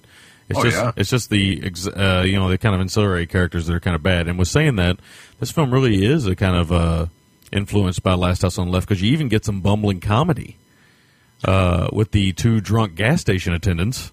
Yeah, I guess you do to a degree. Sadly, no Martin Cove, though. Yes, sadly, no Martin Cove. But, I mean, it's not nearly to the level of that, but you know what I'm saying. I mean, it just kind of comes out of nowhere in some way. And I felt like all of a sudden I'm watching a movie about, some Podunk County in Kentucky as opposed to someplace in Canada because these guys are in drinking Ontario, no less. Yeah, these guys are drinking moonshine. Because he gives them a couple bottles, and I'm guessing that's moonshine. That's what it looks like down here. So, Yeah, it looked like it. Not that I know anything about it because it's illegal. But anyway, I just use it to remove paint from my house. So yes. There you go. But yeah, it's got some bumbling comedy moments, which I found that kind of odd and kind of weird that it kind of picks that up. And it takes a little long to get going. I like the beginning setup. I don't really see the need. And, I mean, I understand the logic of setting up the car stuff in the beginning. But, watching the trailer for this film or watching some of the stuff for this film and everything else, I've always thought that Death Weekend was a movie about here's what I honestly thought. I did no research on this film when we went in. You just said you wanted to cover it. I knew of it. I've never seen it. I knew of the poster. I knew of everything else, and I knew Don Stroud was in it. I knew all this stuff. But I always thought it was a movie like Duel or a movie like Two-Lane Blacktop or something, kind of a road stalking type movie. Because a lot of the stuff I've ever seen about it has always kind of sold the car chase. You know what I mean? But and like you touched on, Sammy, the car chase is really good for a low budget film featuring two nice cars. Yeah. I don't know if I would have been ramming my convertible Corvette into my Firebird. No, I wouldn't have been very happy. And then they drive that Firebird right into the creek there, or as we like to say, the drink. Yeah, as we say down here, the crick. The crick, yeah. They drive it right into the crick, And Don Stroud's not too. He's as they would say, he's none too plussed about his car and the drink. Yeah. And he manages to take it out on his goons. Of course, 2 scenes later, he's completely dry after he's been doused in the crick. that glorious Ontario sun. Yes, yeah, very warm up there, evidently. I do want to mention, actually, oddly, both these films being Canadian, and the interesting thing is both of them were set in seasons that they clearly didn't take. They weren't shot during. Yeah. Like I can tell you in Nova Scotia winter, there's a lot of snow and it's fucking cold. Yeah. Just like I can tell you an Ontario summer, there's still leaves on the trees and whatnot. Yeah. I mean, it was pretty warm when I was up there. It wasn't the summer; it was the beginning of the fall, but it was pretty warm when I was up there. I don't think I wore a jacket one time we were there. No, and that was mid-September. Yeah. This thing seems to have been shot, if I had to guess, early spring maybe. Yeah. And some of the good stuff. Anyway. Yeah, but some of the good stuff we get Stroud and his gang riding through a camp scene with a pretty impressive, I have to admit, stunt. The old hanging onto the window open, driving a car stunt. I wouldn't have done that stunt. That stunt looked dangerous, man. The way the guy's legs were coming so close to that back tire. You saw the exact same thing I did. I looked at that stunt, Mike. What it is this: they dupe this cop into sticking his arm in the window, and they hang onto it and they drive off. That fucking bastard's legs look like they just about. I mean, a foot. They would have been underneath the back wheel of the car. Oh, they would have been crushed. It was bad news bears, but you're right. It was impressive, man. Yeah, it was. And it kind of comes out of nowhere. So basically then we get a movie that turns into a siege movie. And I'm not going to give anything away about the back end of the film, any plot twist or whatnot. But I'll just say that it turns into a little bit of a siege movie, there's a little bit of chaos. There's some more comedy moments, including a speedboat and stuff that's kind of crazy, but it gives them a lot of production value for the film. It kind of makes it feel like it's got a bigger budget than it actually does. Yes. So that works. Again, I just think it's the gang that's miscast or just not cast well enough or something. But the Stroud Vaccaro scenes, the Stroud and the Doc scenes, those are really good. They say a rape takes place. One does, but I don't recall seeing a whole lot. I mean, it's not the typical GGTMC rape. It's not like a big racket. Pee on the victim rape, or a cry of a prostitute sodomize her whilst she's in a pig carcass, or her face is in a pig carcass. Yes, that's still my favorite rape scene. That's a terrible thing to say. Anyway, what did you just say, Sammy? That's still my favorite rape scene, which is a terrible thing to say. Well, it is pretty good for what it is. Yeah, it's just so bizarre. So. But yeah, I mean, I like that. I like this. I like all the stuff that takes place now. Once they get inside the house and everything's going on, I like that. I like that Stroud's character is very angry that the Doc has all this money and he doesn't. There's a lot of entitlement going on there. That Stroud's very mad. That at the world, he's a very angry young man, and he kind of lashes out the Doc a little bit and stuff. And you get some great moments. And I don't want to give anything away that happens at the back end of the film. All I want to say, my last note for the film, though, Will, is all I got to say is I don't understand. and I can say this to you because you saw the film, but I don't want you to give anything away. But hopefully you'll understand what I'm saying. I don't understand the very last minute of the film. I got kind of confused at why she flashed back on what she flashed back on, and why they did that. I don't want to say anything more than that, but and I think you know what I'm talking about. Yeah, I do. It just seemed kind of bizarre to me. I don't know if you could look at it as not necessarily Stockholm Syndrome, or if you could look, it wasn't long enough really to be Stockholm Syndrome. Yeah. I don't know if maybe they were, I kind of interpreted it as a testament to, and I hope this doesn't sound misogynistic because I don't mean it to be, to her femininity in that she humanized someone who had almost dehumanized her, or had intended to. Okay. So maybe a guilt thing, maybe something like that. Yeah, because she was a good person. She was, the feminine side of her. I can go with that. That was my interpretation. Whether it could be way off. Yeah, it was so odd though. I mean, it just felt so weird, and it just felt really out of place, and stuff. And I enjoyed that back end, the stuff that was going on and stuff. I really enjoyed all that, but that came out of nowhere, and I actually rewound it 4 times to watch it. And I'm like, am I missing something here? Is there a scene missing? Did the people that got a hold of Mahawka's film get a hold of this one too? But I didn't know what was going on, so I just kind of wanted to throw that out there without giving anything away and see what you thought. But that explanation, that interpretation, I should say, that's a pretty good one. I think I could go with that. I could see that. That makes a little bit more sense to me now. So that's all my notes on Death Weekend. I'll kick it over to you. I do want to say something interesting. Mike's been showing me as you were saying your notes. Interestingly, Don Stroud was in a film called The Killer Inside Me, which was written by Jim Thompson. Yeah.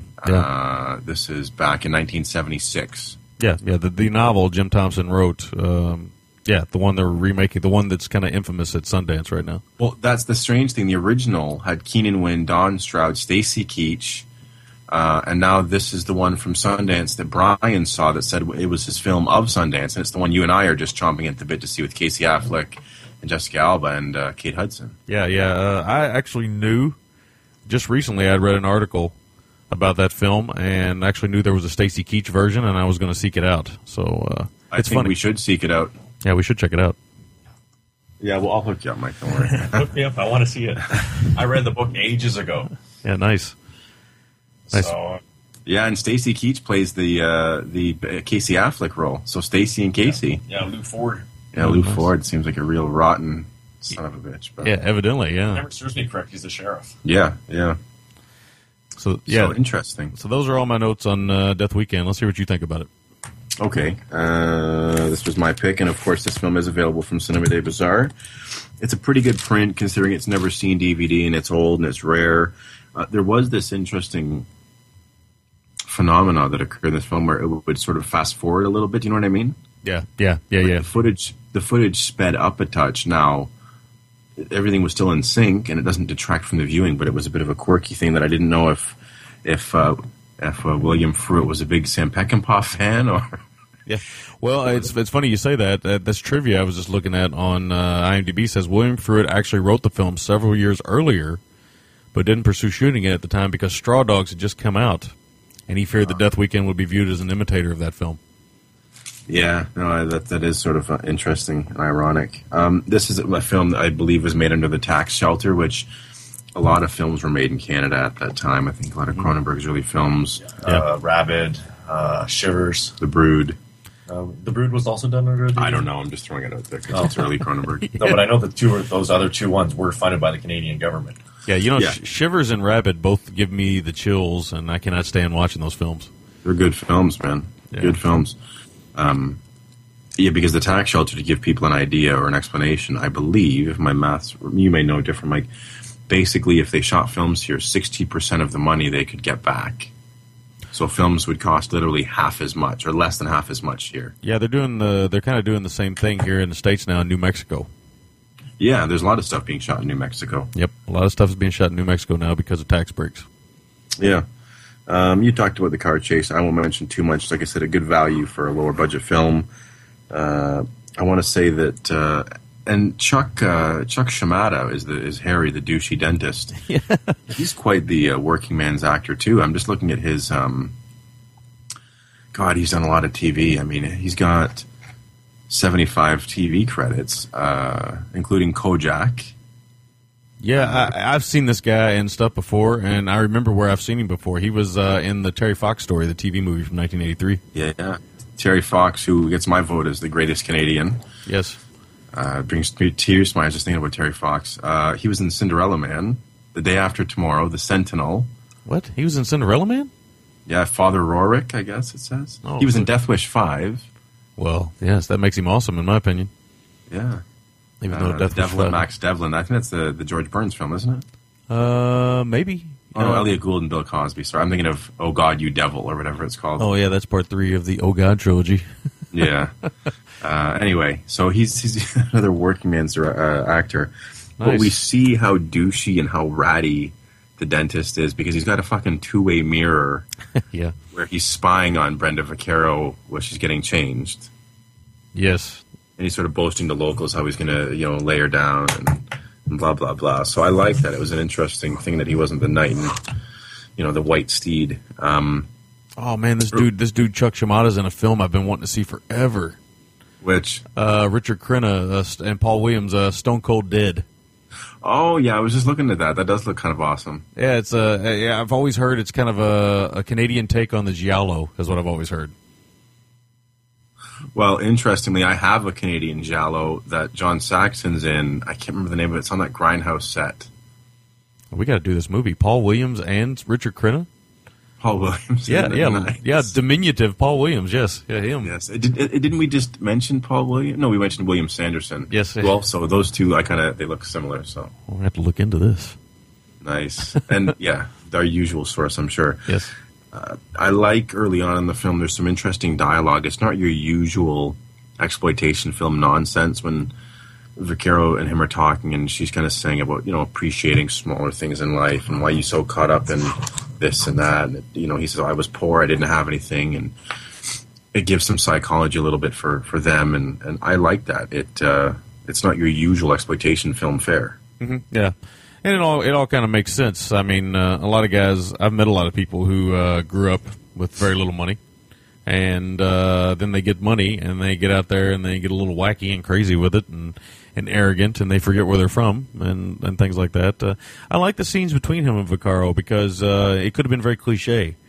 And she kind of fights back with him a little bit. And, of course, he gets a little upset and as men tend to do when they're a little too excited.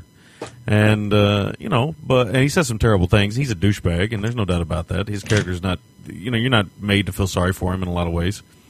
But that felt real to me. It felt real that, he's this he's a playboy. He wants to have sex with as many women as possible. He wants everything. He wants, he's got a boat, he's got 5 cars, he's got this huge place on the lake.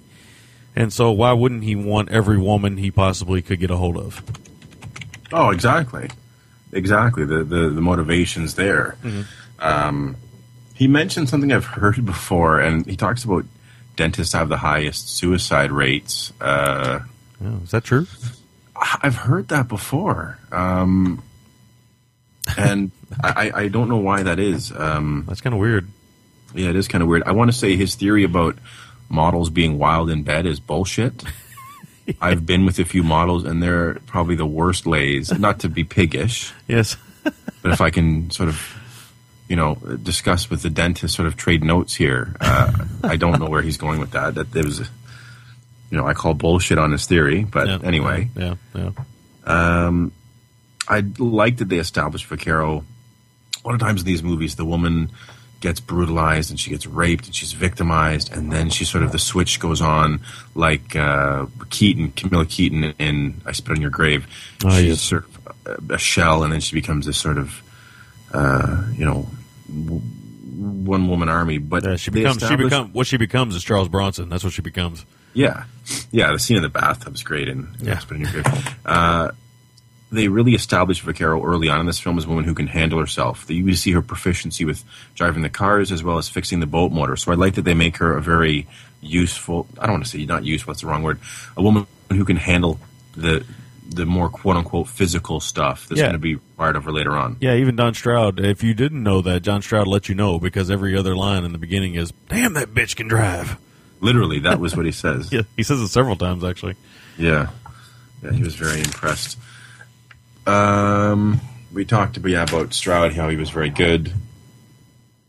What does this say? You get that class envy with the goons when they get to his place and they're really just annoyed that he has this. And yeah, I mean that's some of the stuff I enjoy the most. That's probably everything I enjoy the most about this film takes place once the goons get in the house. Yeah, and they're really just saying, like, you fucking, you asshole, who are you to think you get all this? And the irony is, he was probably, from what we've heard in the film, as poor as them, but because he worked his ass off, he's got it. Mm-hmm. Now he's a pushover and he's got no spine, so he doesn't really fight back at first. But, that was the irony in it, that he was probably just as poor as they were, if not poorer. There's a really great scene of disgust with the $50 vase or vase. Oh, yes. Hey, $50 to put a plant in? Come on. Yeah. Yeah. There's more broken glass and shattered things and shattered porcelain in this film than in any movie we've watched since Jackie Chan's Police Story. Yeah, I have to think that they must have got a deal on that place, like they were going to destroy everything in it or something, and they just thought, hey, we can shoot this movie here and we'll destroy it for you.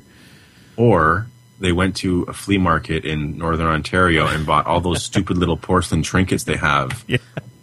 There's a lot of them, man. They bought them all up and smashed them. This is a film that a lot has been made of the fact that it's a bit of it's a well done one. There's not a lot of gore and exploitation. When the gore finally happens with the William Sanderson lookalike, it's pretty good actually. Pretty nasty. Yes, it is. I mean, it's really nasty.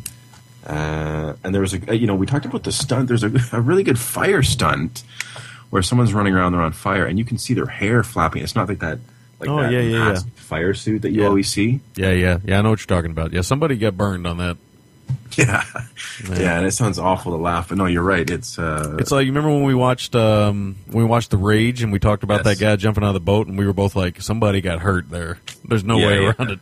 Yeah, you're right. That fire stunt too, and fire stunts are truly some of the most dangerous stunts because when you're on fire, you can't breathe because the fire is taking all your oxygen.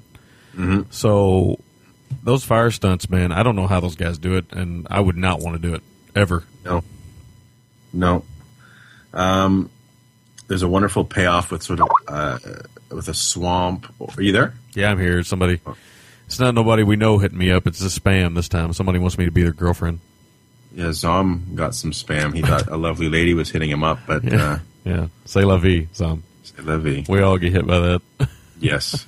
There's a wonderful payoff with a swamp or a marsh or quicksand or something. Oh, yeah. And you knew it was coming, the formula of genre films, but I love... Well, they set it up early in the movie. Yeah, they set it up very early, but I love that the he's in this thing, he's sinking, and he says, help me. And she just pushes his head down under, and you just hear the scream and then the gurgle. Yep. Just at that point, she's... Have you ever gotten stuck in a bog? No. It's one of the most terrifying experiences you'll ever have. I have gotten stuck in one up to my waist before, and it was terrifying.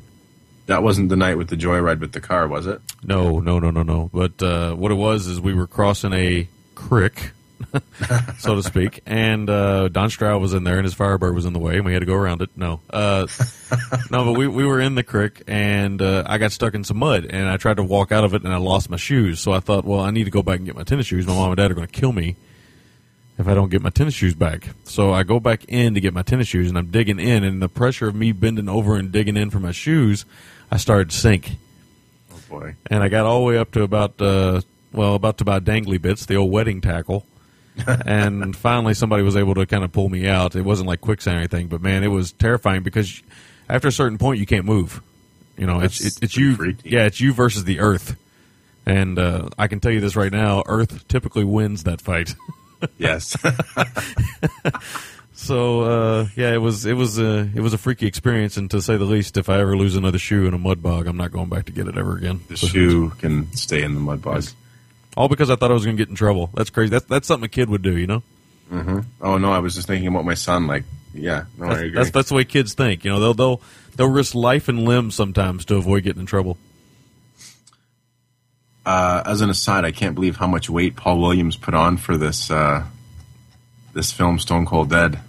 I'm looking at it is on our usual source. Yes. Oh, is he huge? Is he big and fat? Oh yeah. Oh yeah, he got fat for a while. So yeah, nice. But yeah, this film ends with a really nice silent standoff, with the only noises being guns and the car engine and it being driven from the floor of the car, which was pretty impressive, no less. And yeah, that was. There's a body flopping around on top of her, and I like that they ended it like. I always love in films like the opening of The Mechanic, like I talked about a few weeks ago, or any of these films where they have faith in silent visual medium of film to tell their story. Yeah, because, if you set everything up correctly, you don't need any more dialogue to make things pay off. No. But those are all my notes. All right, so we'll get into some make or breaks and stuff. My make or break for this film is going to be the scenes in the house. I really love those scenes. I love the conversations between Stroud and our Harry dentist. Wait, wasn't Harry. He was pompous. His name was Harry. Well, he might have been Harry. He never. His end game never proved fruitful for him. So that's true. That's true. Okay. Whoa, man, that is a fat Paul Williams, isn't it? Whoa. I mean, that's like fat Elvis, dude. Man, there's some ugly people in this movie. But the blonde, the black chick looks like a tranny, but the blonde's pretty hot, surprisingly. Yeah.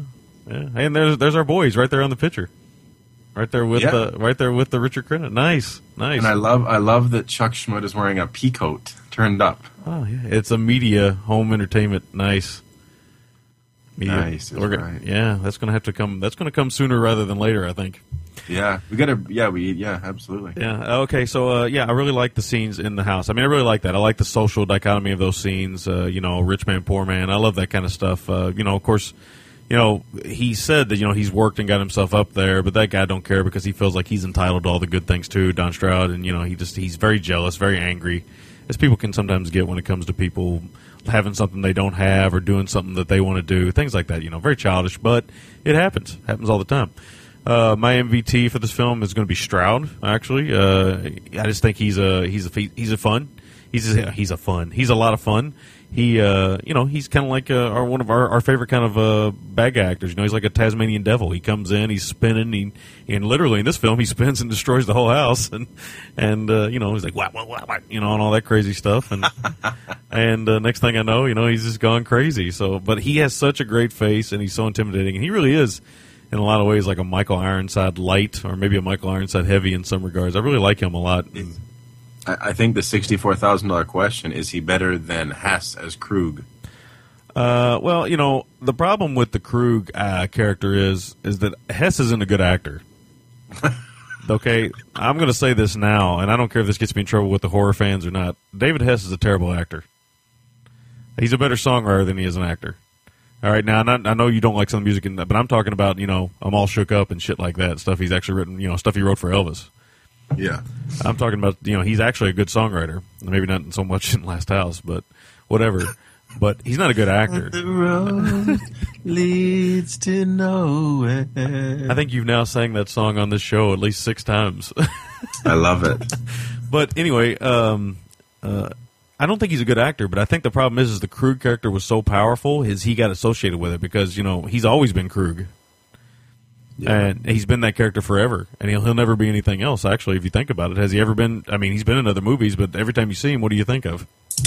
Yeah. I mean, he even reprises the Krug role in House at the Edge of the Park. It's identical. Yes, exactly. I mean, he it's one of those situations where somebody gets pigeonholed so badly, and, he's kind of... he's got bad guy looks and stuff, but the thing is, he's never really kind of capitalized on those. I liked him in Swamp Thing, Wes Craven's Swamp Thing. He played a bad guy military dude in that. He was kind of funny in that, but... I mean, come on, he's just not a good actor, man. I mean, I'm not saying anything that everybody can't. I mean, if anybody out there thinks he's a good actor, please, I want to hear your argument. I want you to give me a film where he's a good actor, please. Other than Last House on the Left, arguably. And House on the Edge of the Park. Yes, which is the same film. So, in Italy, though. Yes, in Italian. Well, actually, that's true because they are sweatier in that movie. Yes. David Hess in Hitchhike? Oh, he was pretty good in Hitchhike. But again, it's the Krug role, actually. Yeah, in Hitchhike, he was good with Nero, but he's playing Krug again. Yeah, that's the thing. Give me something where he's not playing Krug. That's what I want. So that's a challenge for everybody. I'm waiting for a female listener to call in and say that they would do David Hess. Wicked. Okay, so my score for this film is a 7 out of 10. I liked it, but I think it's got some pacing issues. I think it could have been more brutal. I know that sounds like a terrible thing to say, but I don't feel like it was brutal enough. And I don't know if you felt that way. I mean, it was some brutal moments, but I just felt like it could have been a lot nastier. And I just didn't feel like it was nasty enough to be, like one of the great exploitation films. It's a solid one, but I think it could have went a lot further. And I kind of felt let down by that a little bit. So I give it a 7 out of 10. So I'll kick it over to you and let you talk about what you want to talk about there. Okay, my make or break are the early scenes with Vaccaro. She establishes herself as very likable, very capable, very grounded, morally upstanding, without seeming self-righteous, which I liked. Yeah. My MVT is the 3 leads in the film. Stroud, Shmuda, and Vaccaro. They all do a great job. I guess it's really not a one-man show. With Stroud's gang, it's a one-man show, but the 3 of them, I think if you don't have those performances, the film doesn't really hold up, because somehow Shmuda turns himself a little bit, redeems himself a little bit. But they do a wonderful job. I agree with you. I think it could have been a little more brutal. It would have really cranked the score up, because the acting and everything else was really good. So to make it a little more brutal would have further just drove home a classic sort of exploitation film. But yeah, I mean, and it didn't have to go all the way like Straw Dogs brutal. No, but it just needed a little bit more, and that's why I felt kind of let down by it. So yeah. My score is the same as yours. It's a 7 out of 10. Okay, nice. So I agree. I think it's a very good film. I'm glad I saw it. Mm-hmm. It doesn't have the gut punch that some of the others in the genre do. Yeah. By comparison, and not to sound crass or callous, the quote-unquote rape scene in this, if you compare it to what happens in Last House on the Left or I Spit on Your Grave, being the 2 most obvious examples, this is like Flowers and Poetry compared to that. Yeah, that's another problem I had. This rape scene it just didn't give me. I don't want to say that. I was going to say it just didn't give me what I wanted. But no. No, I know what you mean. Yeah. I mean, listen, rape is rape. There's no getting around that. But it's got to be something that drives you to get on the side of a character, and I never felt like it drove me to get on the side of the character the way just. Stroud was being toward him in general. I was already against him, but it didn't push it over the edge. I was already against him. It didn't really take me anywhere. And I'm surprised in the pecking order of the gang, Goggles got to go first.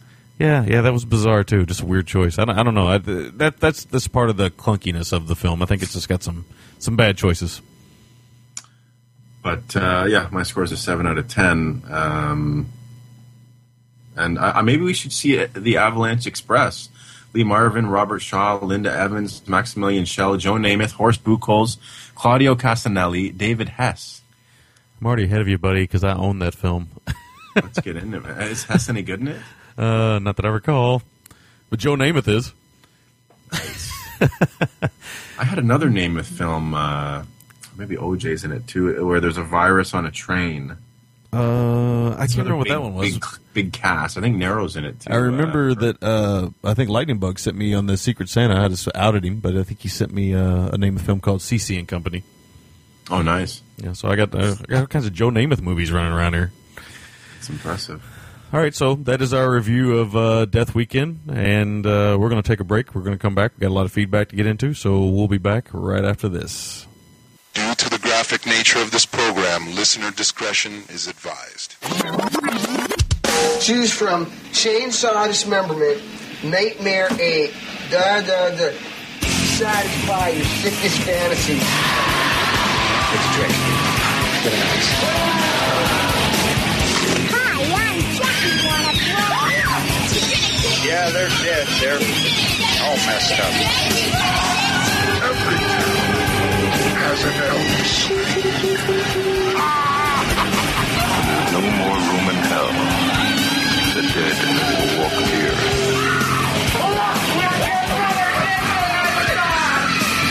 We all go a little mad sometimes. Haven't you? Destroy the Brain, St. Louis's only horror and cult movie podcast since 2007. Visit us at destroythebrainonline.com.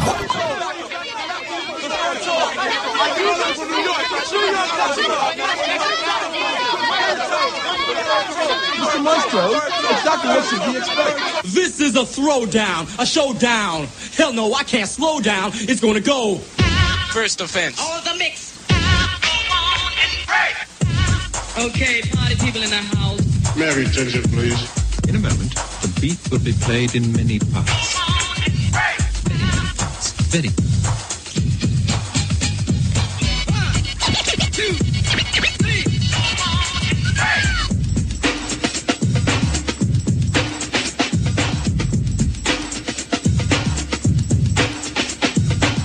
This jam is amplified, so just glide at your backbone. All right, we are back from break here. We got some feedback this morning, so you laughing at the music? That was the song that put hip hop on the map in Canada. Nice. Or outside of Canada. It's good old Maestro Fresh West. Nice. And it's got a nice feel, got a nice old school feel to it. I liked it a lot when I heard it. Yeah, it's great stuff. Anyone who's Canadian, I promise you, like around our age, knows and probably loves that song. I mean, unless they were very anti anything, of a different genre. Yeah, exactly. But yeah, I heard that and I was like, yeah, this is funky. I like this. A little old school stuff, so I'll make sure to put it in the feedback. Very nice. Okay, so we're going to get started with our emails then, I guess. Yes, sounds good. We're going to start them off on the right foot, or the right gums, shall we say. Bjarnar writes in with the title, The Not So Pretty Women That Make Our Days Easier. My dearest gentlemen, I could not resist to chime in on the challenge you gave in the Savano 7 episode and hear my choices. Feruza Giant Gums Bulk. Yep, that one. Since I first saw her, I've always found her super hot. And it's weird for me since she almost always plays the obnoxious rocker chick, and she was a total bitch in American History X. She does something for me. I just have no idea what. And another thing, Big Willie, Sandra Bernhard is hot. You have a supporter on that, even though there's no way in hell I could explain why. Not much movie talk this time, but I will return like warts on your Man of War. Your Norwegian beef, Bjornar. Norwegian beef. I love that. Yeah, I had a buddy that I hung out with for about a good 4 or 5 years, 6 years maybe. We were in a band together, and he was really into... this Doc Zom is hitting me up while we're doing a show. Nice. If you just heard the Skype thing. Yes, I did. Yeah, we let me see if I can get rid of this real quick. He was totally into her, and I never could see it, honestly, but I can understand. I could see it. Again, I think she certainly is a prime candidate for that, but no, I could definitely see it, and I'm glad the Sandra Bernhard army is growing day by day. Yeah. I say it's getting larger every day. Yes. All right, you almost got me, even though I never said she wasn't, you've almost got me convinced that she's going into my top 5 of the... Alongside the likes of Raquel Welch and Ursula. Well, no, maybe my top 5 ugly but sexy. Okay, fair enough. We sound so piggish sometimes. That's okay. We are men, are we not? Yes. I want to thank Brian and actually Zach on the board on our Facebook group for showing us the way of a Swedish awards show where we get to see Dolph Lundgren in a tuxedo speaking Swedish, singing Elvis, and karate chopping ice. So thank you for that. Nice. Is that the Little Less Conversation video? Yes. Yes. A little less conversation, a little more action. Yeah, that's awesome, man. You gotta see it. Just type in, I don't know, Dolph Lundgren, Elvis, or something. I'm sure you'll find it. It's on my Facebook. If you're a friend of mine on Facebook, I think Doc Zahn put it on my Facebook page. There you go. Somebody did anyway. Let's see here. Oh, did you download Metal Mikey's feedback? Yes, I have it. I just kept the email for future reference because Mikey's going to be on the show. Just to give everybody an idea, he's going to be on the show possibly next month, and he's got his 2 films on there. So I just wanted to keep it on there so we can keep that. Gotcha. Okay, I want to thank Sean for, as usual, sending us in some interesting links. Do you want me to keep reading while you sort of tinker with stuff, or? No, you go ahead. Go ahead. I don't know why that popped up. Doc Zom sent me that message at 9 o'clock last night, and here it is. It just popped up this morning. So, oh, wow. Here I was getting ready to blast him on Skype and say, "Hey, quit hitting me up, man! I'm recording a show that you like." You know the show you like? I'm recording it. But he's not there. Actually, he's probably asleep, or he's wrestling with Ric Flair nude or something. Woo! Nice. Our next one is from great friend of the show, Heaven's Trash, or Will. Yes. His Marine thoughts. He was talking about this on Twitter. Yes. He says some thoughts on Marine. Hang on here. Got the sniffles a little bit. Seems like I'm fucking always sick. Hi, guys. Just drop a quick line to say thanks for covering the 2 Marine films. But after hearing your thoughts on them, I ordered them from Amazon UK and waited impatiently. The thought of Vincent Cassel as a French crime lord was really just about all it took to sell me, as I consider myself a fan of his work. Wouldn't you know, the one time I'm absolutely dying to see something, that's the time the order takes longer than normal to come in. And while I'm on the topic, have either of you experienced the strange phenomenon of order something from Amazon UK, having it arrive faster than something you order from Amazon US? Oh, yeah. What was that about? Baffling. But I digress. They finally arrived yesterday, and I dove right into them.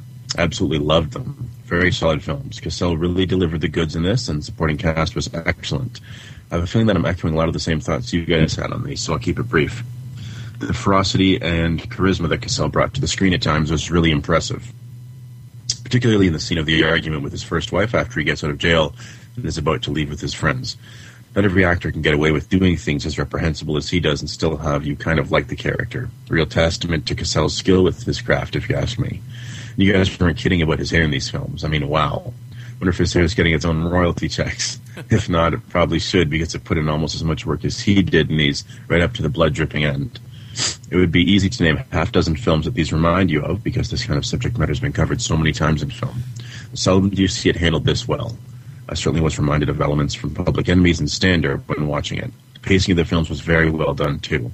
I was surprised at how rapidly the story moved along, and it really didn't feel like I'd been sitting there watching them for 3.5 hours.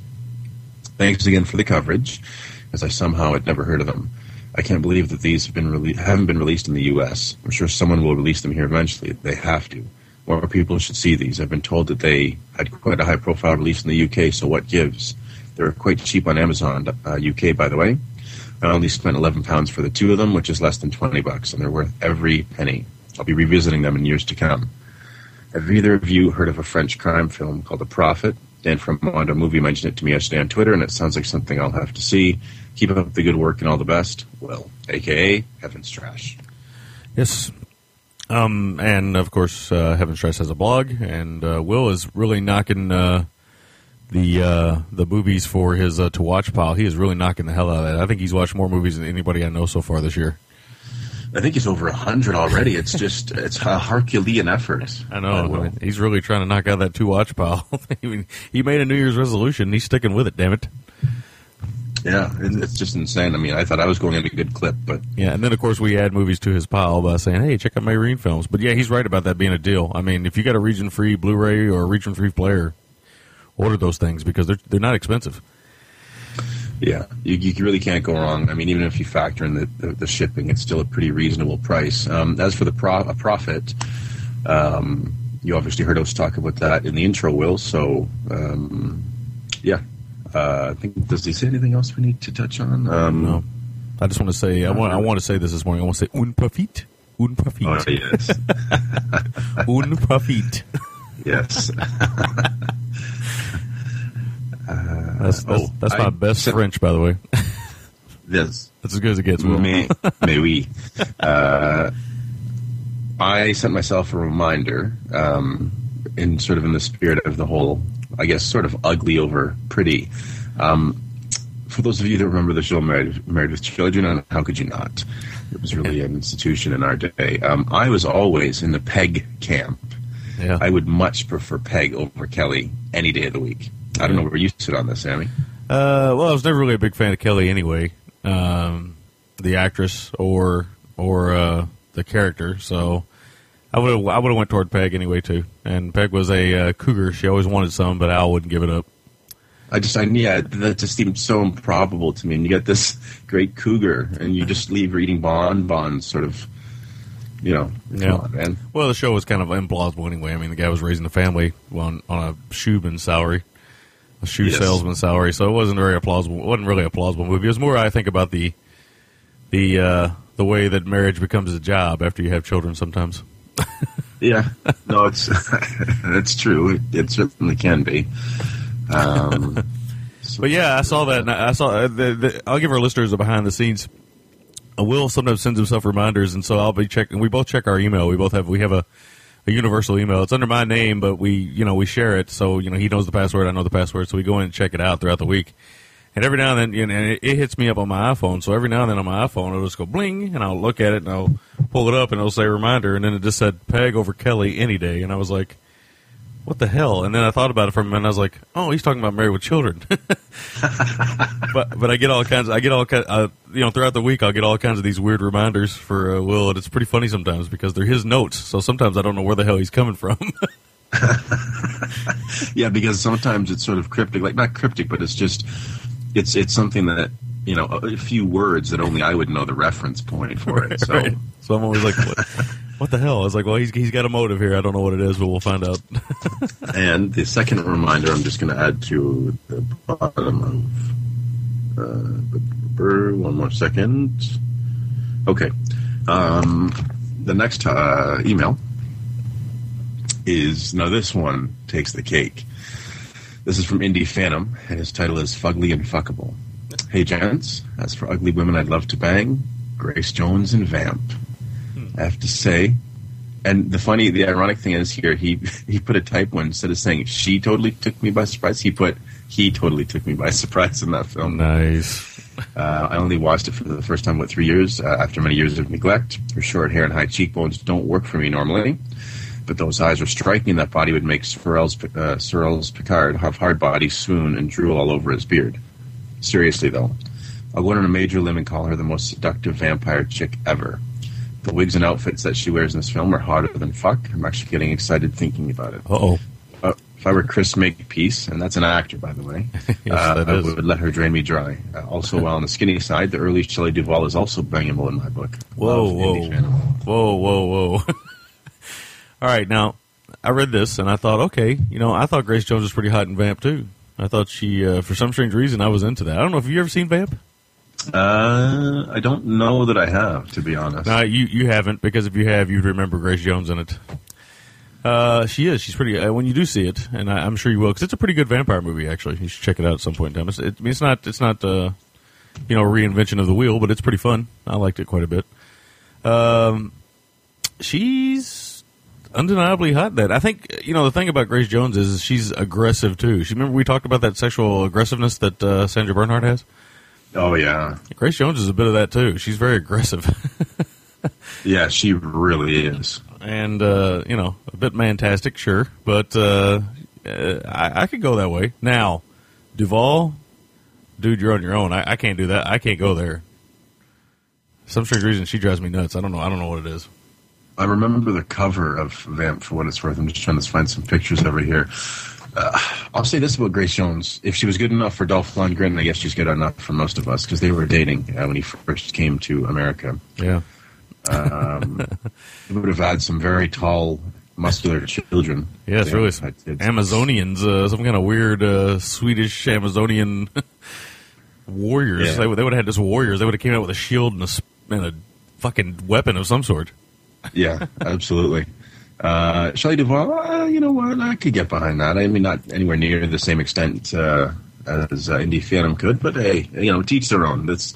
I said, it's very liberating to get some of these off your chest. Yeah, that's the thing. See, I want to hear more of these because, we all have them.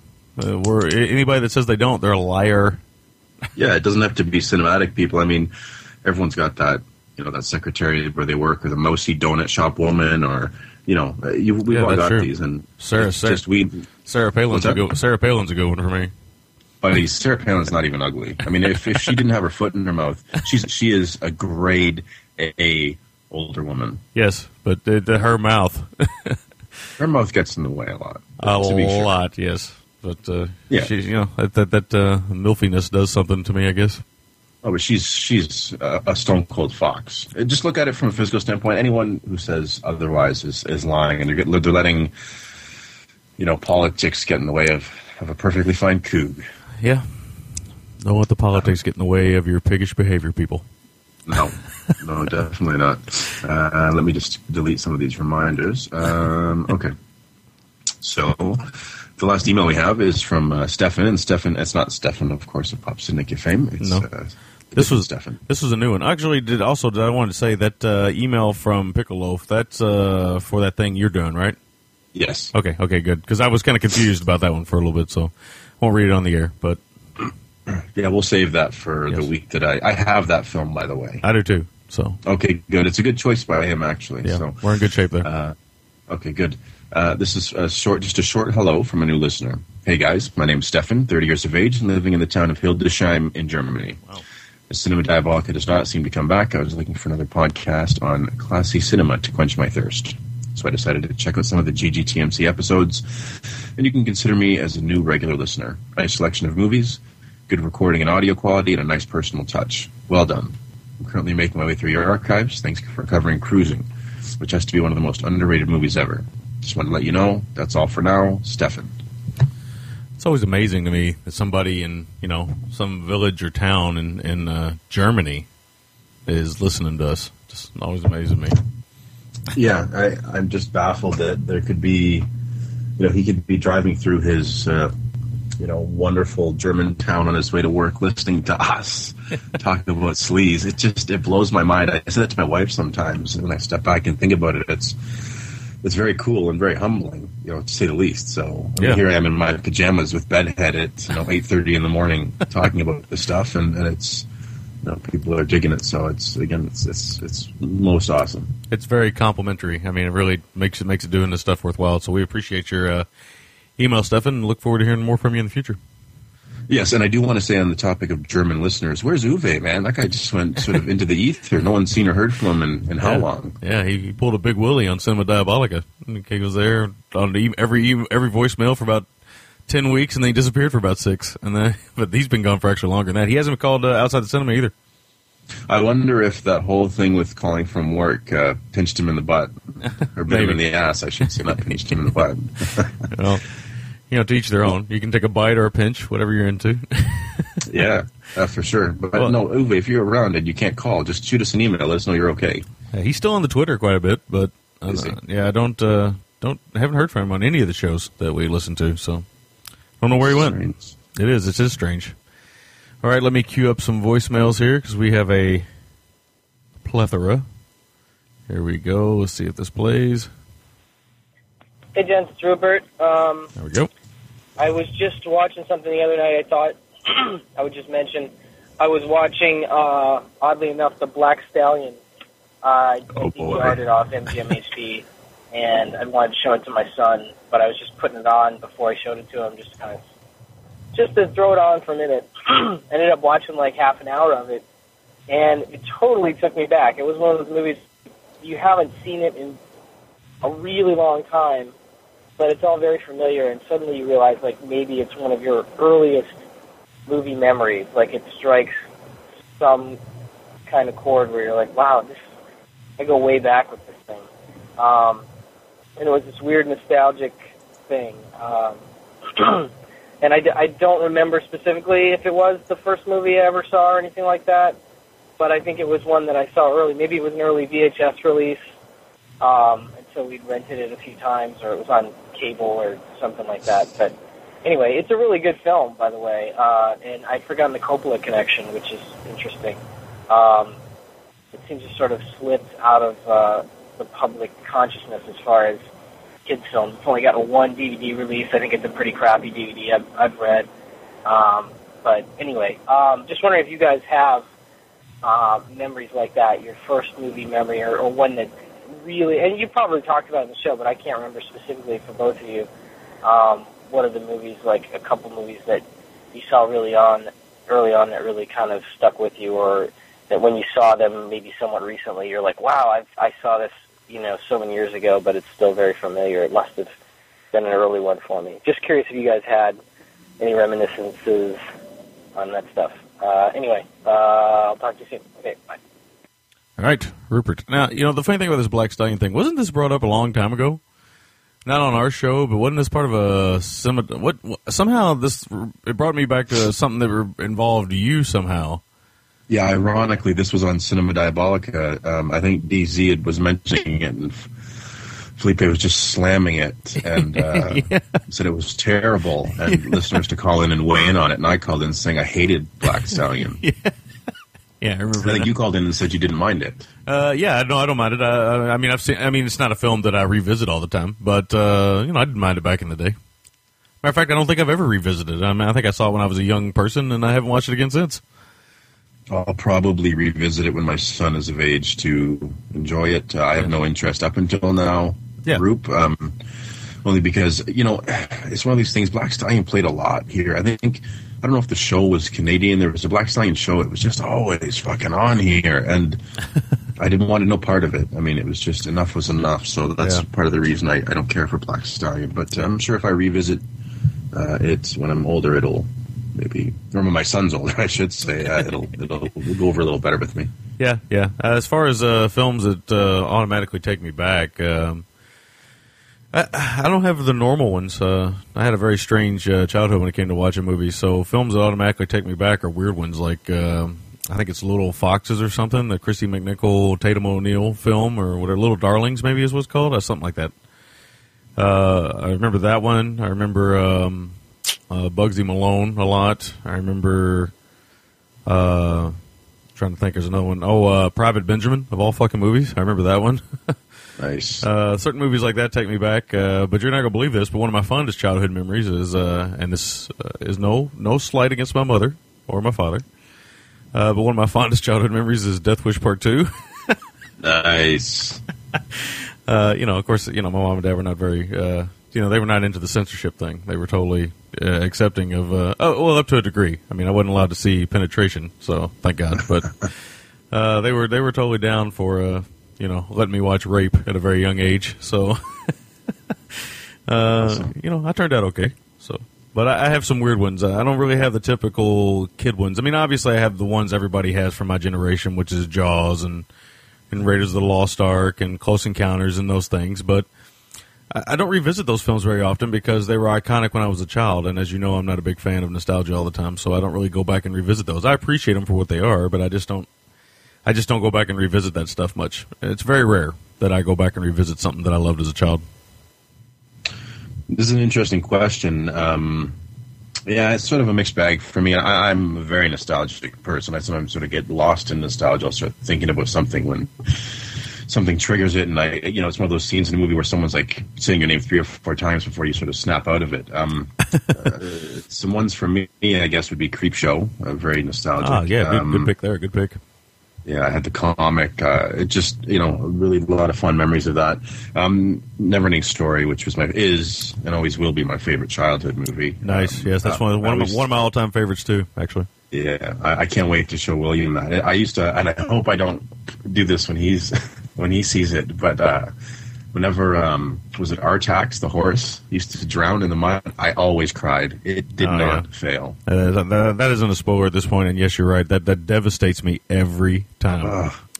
Yeah, it's just fucking brutal. But it was such an event. It's such an event when it came on, like around Christmas time. Like I called my dad, my wife called her parents. Like I guess my wife grew up with it too, so that's a big one. Beverly Hills Cop is one for me. Nice. I grew up with that, and probably The Karate Kid. Really, any movie from about 84 to 87, because those were the last 3 years my parents were together. So a lot of music from that age. If I hear a song or a movie I remember seeing with them in the theaters, it really sort of strikes a chord with me, and it sort of takes me back to the sort of 84 to 87 time of my life when I was like 4 to 7 years old. Yeah, and oddly, last week's show was definitely a reminder of my childhood because The Wraith and DC Cab were movies I saw a lot growing up. Oh, yeah. Yeah, very true. Very interesting. Very true.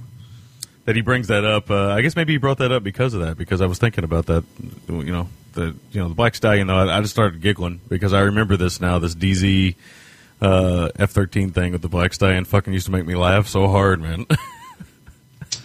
Yeah, the Black Stallion thing, it went on for a while. And, it did. It went on for way too long. Yeah, it was pretty comical, but it's funny because, yeah, I hadn't thought about that in quite some time. Yeah. I immediately thought of you when he started talking about the Black Stallion, though. So I started laughing, snickering in my head.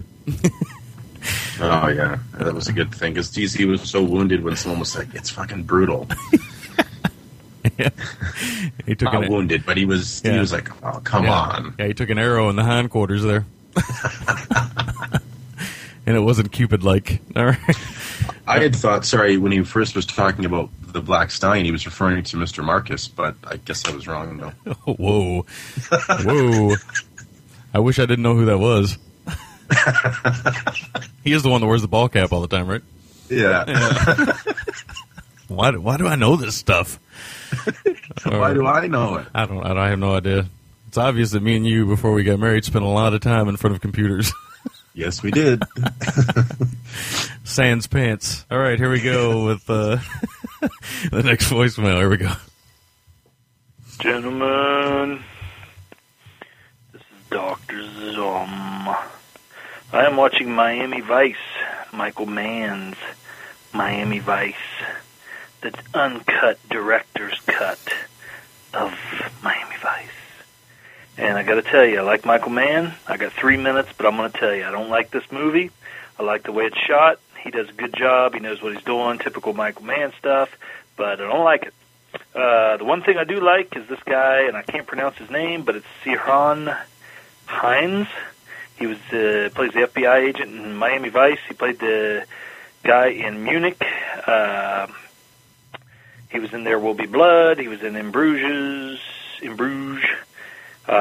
Road to Perdition, and Laura Croft, Cradle of Life. And I like him. Gong Li, she looks like shit. There is no chemistry between her and bloated drug addict Colin Crockett Farrell. I'm sure she liked the giant teabag action, but in 2 seconds they just looked at each other. Next thing you know, they were screwing.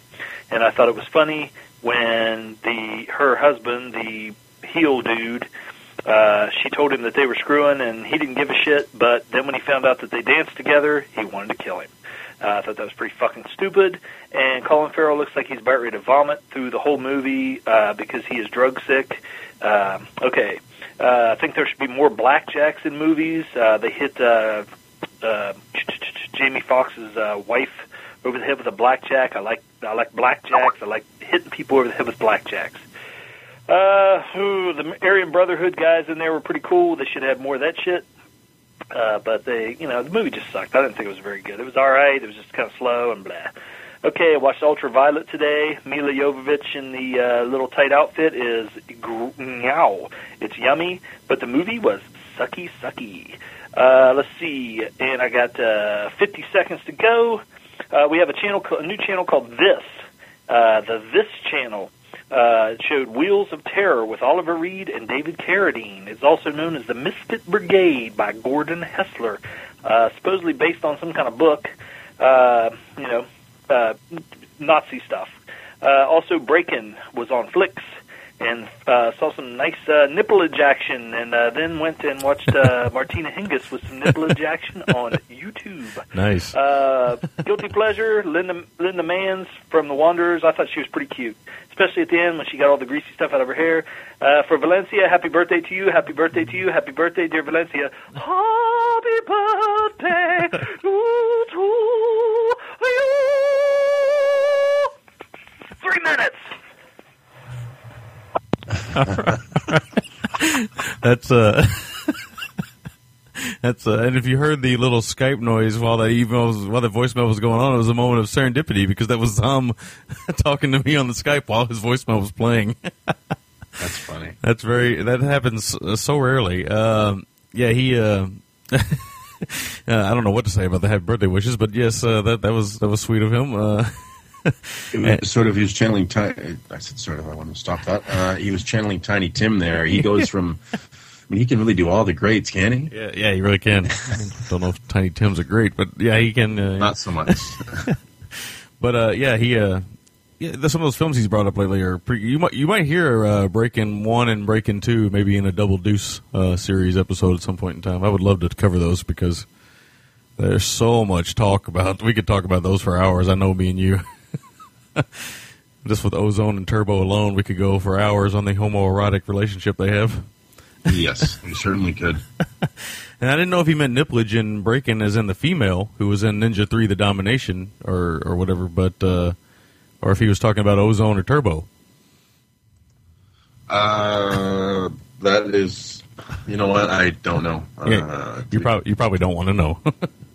As far as Miami Vice goes, Miami Vice is one of the most interesting films I think it's been released in the last 20 years because, man, you talk about a film that divides people.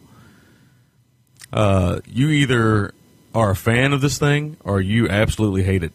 And I actually fall on the absolutely hate it side, which is weird. Which is weird for me because I'm more of a man fan than, I know that you are, but then most people are.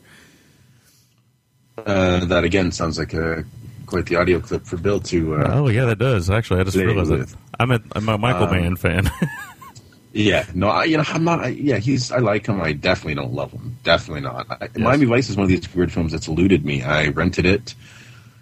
The disc wouldn't work. I bought a used copy. The disc was cracked. Nice. I was watching it on cable. The reception was like the digital cable. Sometimes with the weather, it gets thrown off. Well, you were into it, but then Mr. Marcus called.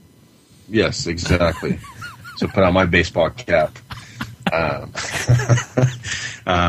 no, I've never actually seen the whole thing. I mean, I like Gong Li, but I've heard she sort of got shoehorned into the role a little bit, or it doesn't seem right. She was hot at the time because of her work in Hong Kong, and she's a beautiful woman and a good actress in her native tongue. But they tried to make something put a square peg in a round hole, so to speak.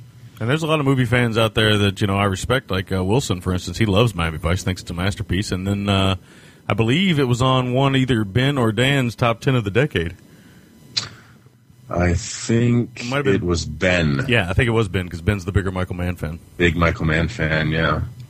So, interesting film. Some people hate it, some people love it. I don't understand it. All right, next voicemail.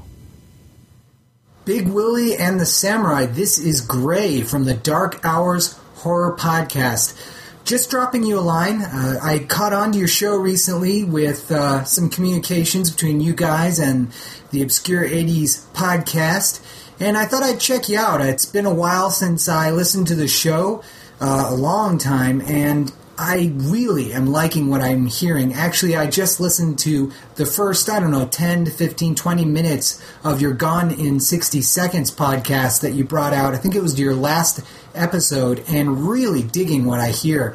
So much so that I decided to give you a little bit of feedback.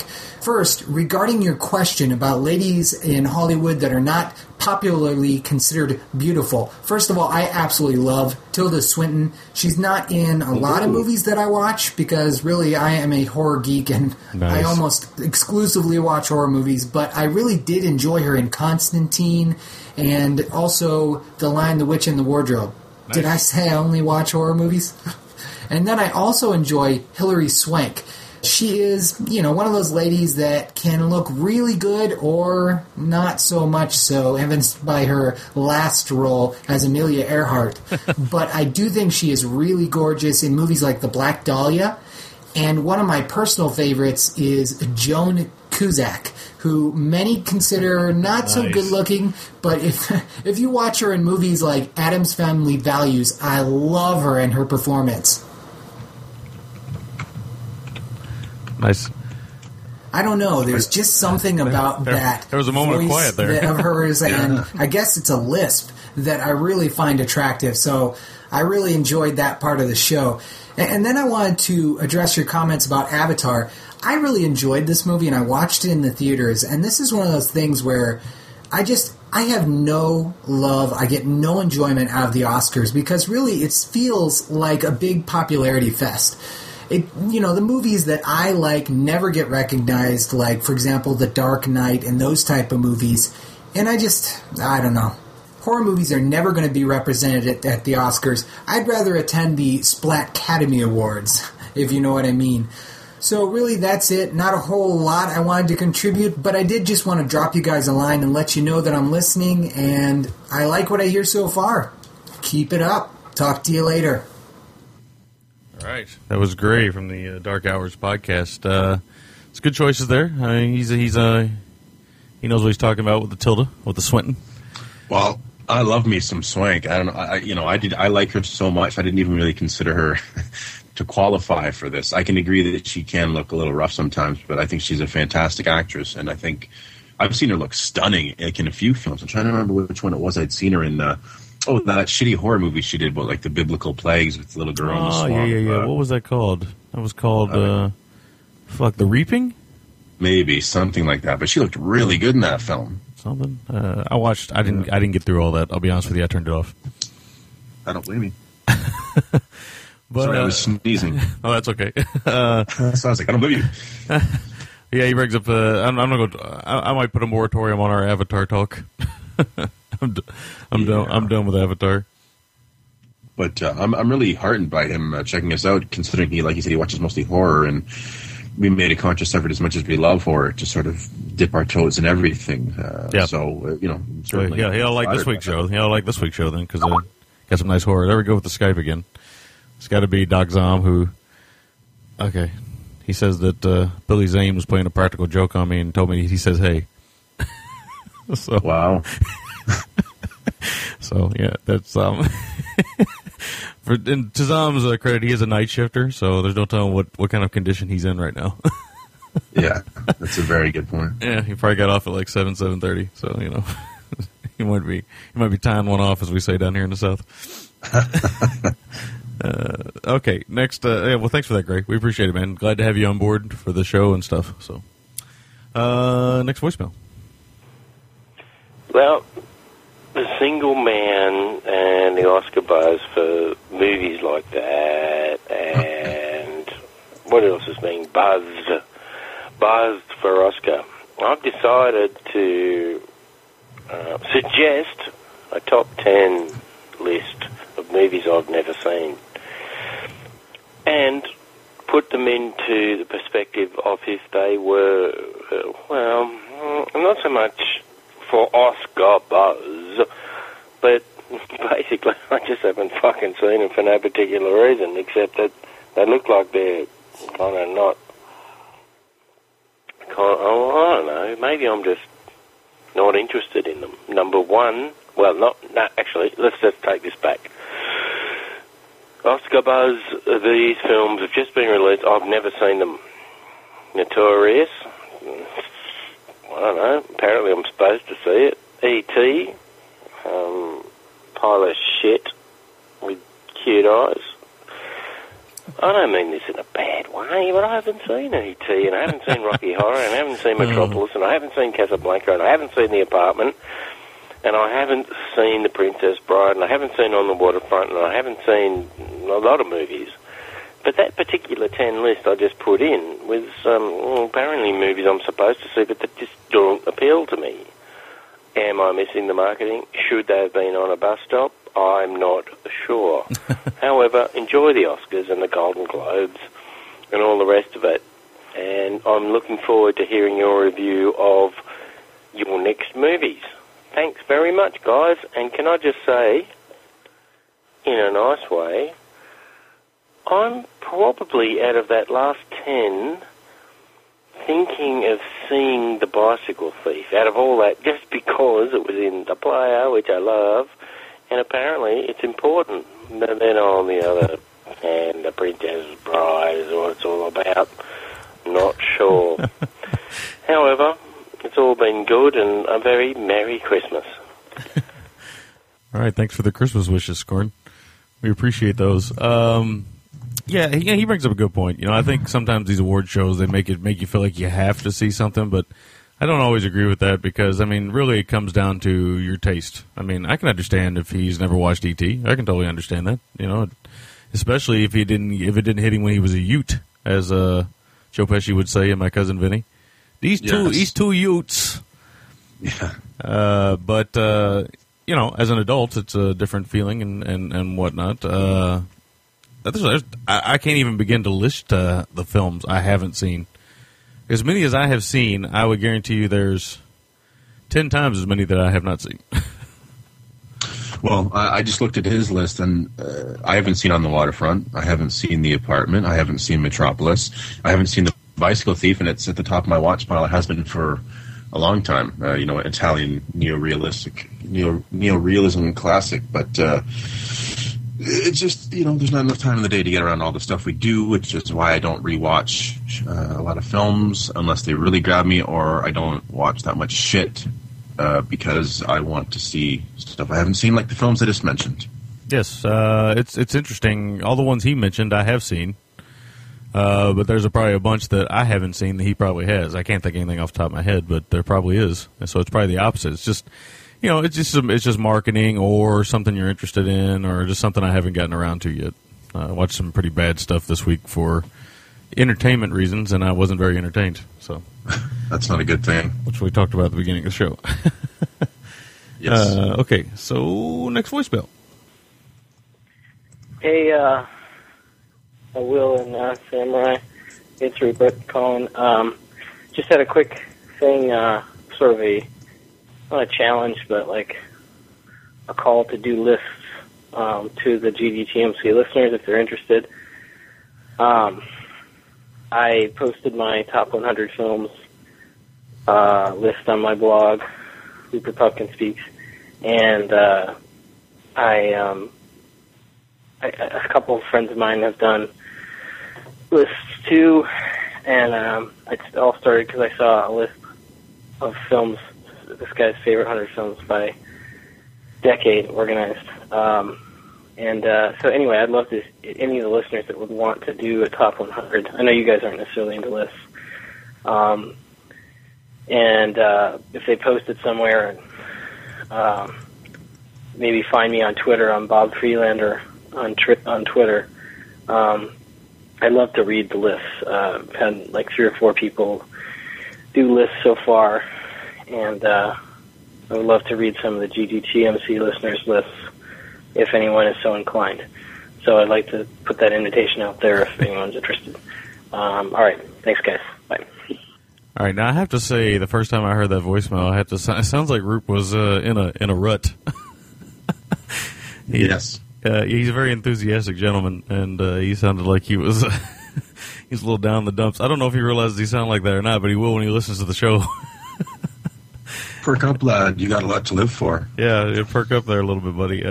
He says that we don't like lists. It's not true. We do. We love lists. I love lists.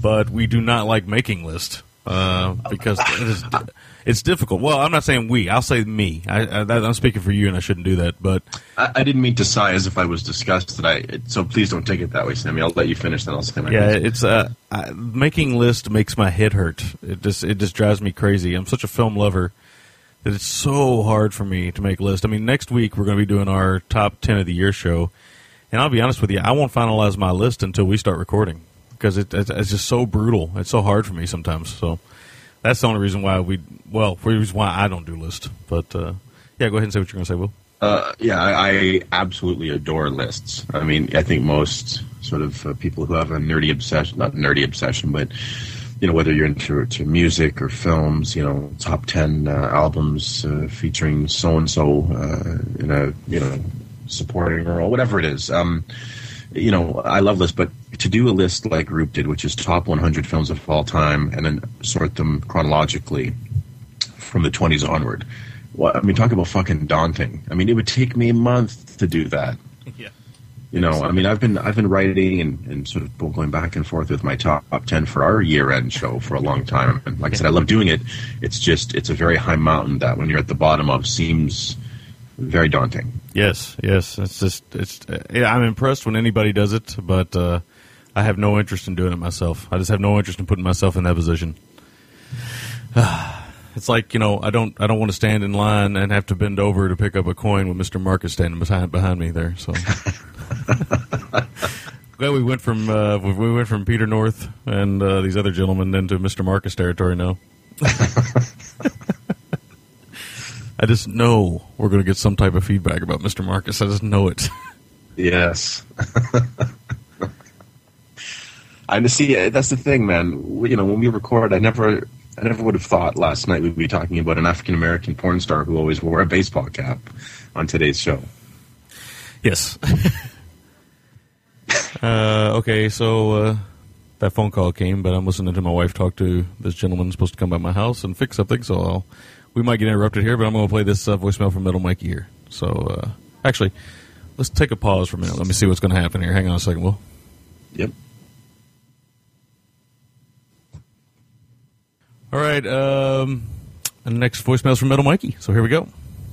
Howdy, Will. Howdy, Rick. This is Metal Mikey, and I am going to kick myself in the ass for making sure I keep with this limitation. So, thankfully I don't have a lot to say about your last episode. I listened to Savano 60, so let me get right down to it. First off, for the record, Andy Sidaris will see coverage on Action Attraction down the road. I'm just giving you that as a sneak peek here. And I found it amusing that in my mind when I was listening to the feedback of that episode with some of the audio issues near the beginning, I thought of it as sort of like waves of pleasure. When in a stereotypical movie sex scene where it's just like it starts off quiet and gets louder and louder and louder, then nothing, and then over and over again. Yeah, that's sort of like your feedback for 7060 episode. Just waves of pleasure delivered by Will and Rick. Oh, yeah. But as for your all-encompassing question of, at least in my case, actresses that I find attractive that probably everybody else is going, what the fuzz over, I have two key candidates in that category. My first one, and I'm probably going to catch a lot of flack for this one, so I'm prepared. I am prepared for my confession. Honestly, there are some roles I've seen Maggie Gyllenhaal in where I'm just like, she looks really weird, but she's actually pretty attractive. I think it's probably because her acting style kind of has this general every girl quality to it. Like, I remember, especially when I saw Stranger Than Fiction, I just had a complete crush on her in that movie. So, take it for what it is. I'm just saying. And probably second place, because I've heard she catches a lot of flack for how quote-unquote unappealing she is to some people, and that would be Kirsten Dunst. Yeah, okay, she looks like she's stoned 90% of the time when she's in a film, but, there's just something quite nice about her. I mean, A, she's a redhead, or at least usually is kind of portrayed as one. Maybe I'm just thinking too much of Mary Jane.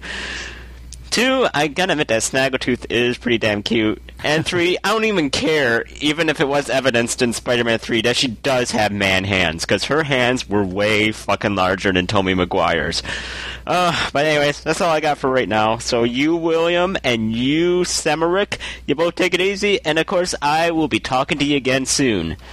Adios. All right, Metal Mikey, the one and only.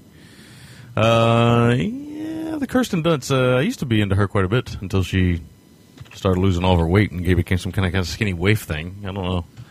I've never liked the Snaggletooth, and I'm glad he calls it as she is, which is Snaggletooth. Yes. I'm trying to think of Maggie Gyllenhaal. I can't get behind that one. She drives me crazy.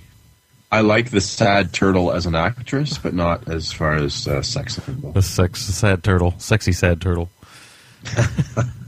But hey, like I said, Mikey, I'm not one to judge because one man's trash is another man's treasure. Yes, this is true. That's why we wanted this feedback. Gives us some details about our listeners. Yes. All right, next voicemail. Hi, this is Valencia. This might be the only voicemail I send.